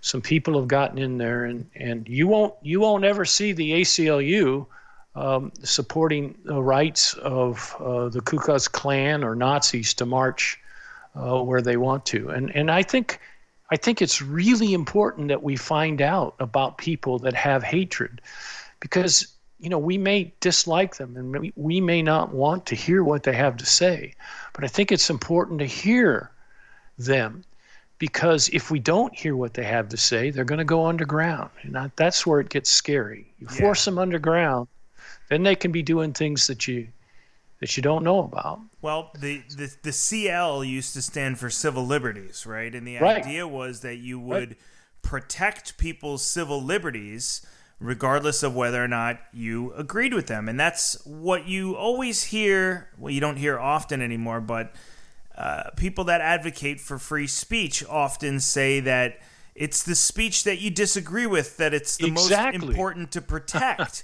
right? Exactly. Specifically for those reasons. Nobody wants to support free speech that they agree with. I can tell just by your laughing just now that you're enthralled to hear somebody say this. Yes, the insanity has gotten so great that I didn't know there were people that thought the way you are. Have you ever watched Louis Theroux, any of his documentaries from the BBC? No, I'm sorry. Well, maybe I haven't. I just don't remember the name. I'm gonna send you a couple when we hang I'd appreciate up. That. He used to do a series called Weird Weekends, and he has done several documentary pieces on what are very kind of taboo subjects. For example, he did one on the Westboro Baptist Church. He did one, on white supremacists that were living out in the middle of the country somewhere. He did one on, the drug culture and the killings in Philadelphia. And in each documentary, he did one with guys that were gambling, that, would go to Vegas all the time and were but in each documentary, and what makes him such a brilliant documentarian is that his style, he's this very nice, kind, gentle British person. And he never weighs in with his opinions on things. Mm-hmm. He's exceptional at building rapport with people. I like him already. Yeah, he just dips his toe in the water and he asks very gentle and curious questions in a manner where it puts the counterparty at ease.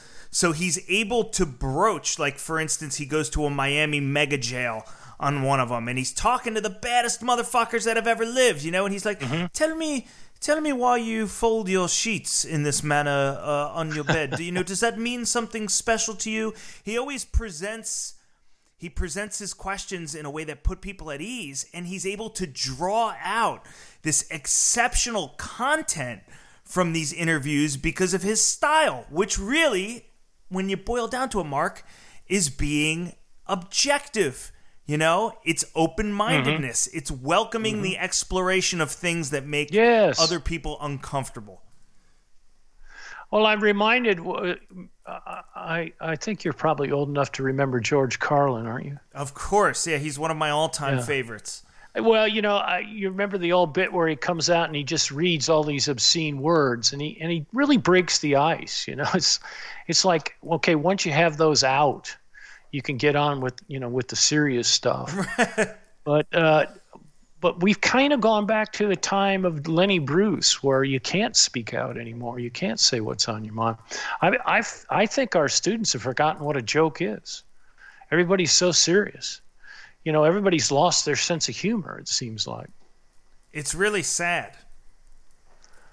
So it's sad for me because, I think I have a sense of humor, and I like to express, but good Lord, I have to zip my mouth shut on campuses these days. Woo. Yeah, and even off campus. I mean, you just said to me you're couching what you're saying in this interview. I mean, it used to be that, Marc Defant could go out and have 4 or 5 beers at a bar and, comment on the sports game he was watching without having to worry about what he was thinking. And now you're second guessing everything. It's got to be extraordinarily, like, I'm very lucky. I work with a guy who is a friend of mine who I know encourages me to speak my mind, who is similarly situated in the way that we think. But I could never imagine working for a university where even when I'm off campus and I'm on my Twitter or I'm doing this, and I saw you put out a tweet the other day and immediately afterwards you had to put, "This is not the opinion of my university." It's like, all right, well, we know the account says fucking Marc Defant. It doesn't say the University of South Florida, But yes. It's just, we're driving ourselves insane, Mark. We are, and I put out a joke the other day, is it okay to use Dixie cups? But it's gotten to be that way, Everybody's changing their name now. The Dixie Chicks are no longer the Dixie Chicks. Good Lord. Yeah, okay, all right. And to some degree, I'm like, all right, if you guys want to, if you want to take it to that degree and you guys want to put yourself through the rigorous mental torture of examining everything on a daily basis, and it's, you can tie anything to anything if you want to, right? I mean, and they are. Oh, man. I mean, there was an abolitionist statue torn down the other day. I thought there's a disconnect here somewhere. Yeah. They took down the Frederick Douglass statue somewhere. Yeah. They took down the Abraham Lincoln statue. Yeah. Nothing matters anymore. Crazy time. It is. All right, Mark. Well, listen, my friend. I think we covered a lot today. We did. I had a great time. At the least, it's we're probably both ready for a bathroom break in our old age. And for sure. At best, it's probably time to get the vodka out of the freezer. So I want to thank you so much for coming back on today. And tell me real quick about what you're doing with the second edition of the book, just so that my listeners understand where they can get it, the changes that you're working on making and Oh, the second edition, I'm trying to desperately get it by the end of summer, but I don't think it's going to happen. But it'll be sometime in the fall. I'll finish it up, and I want to sell it on as a electronic book now because, there's so many great images out there, and when you print a book, it's very expensive to print in color. So I'm trying to get it only electronically, but it'll have fabulous pictures in it. So the alternate goal is sometime in the fall to be ready for my spring courses. Oh, fantastic. And then you assign it to your students, do you? Yes, it gets approved by the university as something I can assign because it's the only book of its type available for students. So it's in essence your magnum opus, and you just will continue to update it accordingly. Right. That's what I've been doing for years through PowerPoint presentations for the classes and those videos I sent you. So awesome. Well, listen, anytime you want to talk about anything, shoot me a message and we'll do this again. And I'm sure. Yeah, let's talk about evolutionary psychology sometime. Definitely. I think you'd enjoy it. Definitely. We'll do that probably in a couple months. We'll have you back on and we'll get through it all. Always enjoy it, Chris. Marc, great talking with you. Thank you so much, buddy. I appreciate you. I'll talk to you soon. That was Marc Defant from University of South Florida. Awesome. I kind of, met him by happenstance by the fact that he was on that Rogan podcast, and I wanted to have him on to talk about Graham Hancock and shit. But once I started following him on Twitter, I really enjoyed what he had to say. So it was nice to have him on, and I look forward to having him back again soon. If you want to follow him on Twitter, his Twitter handle is at Marc, M-A-R-C, Defant, D-E-F-A-N-T.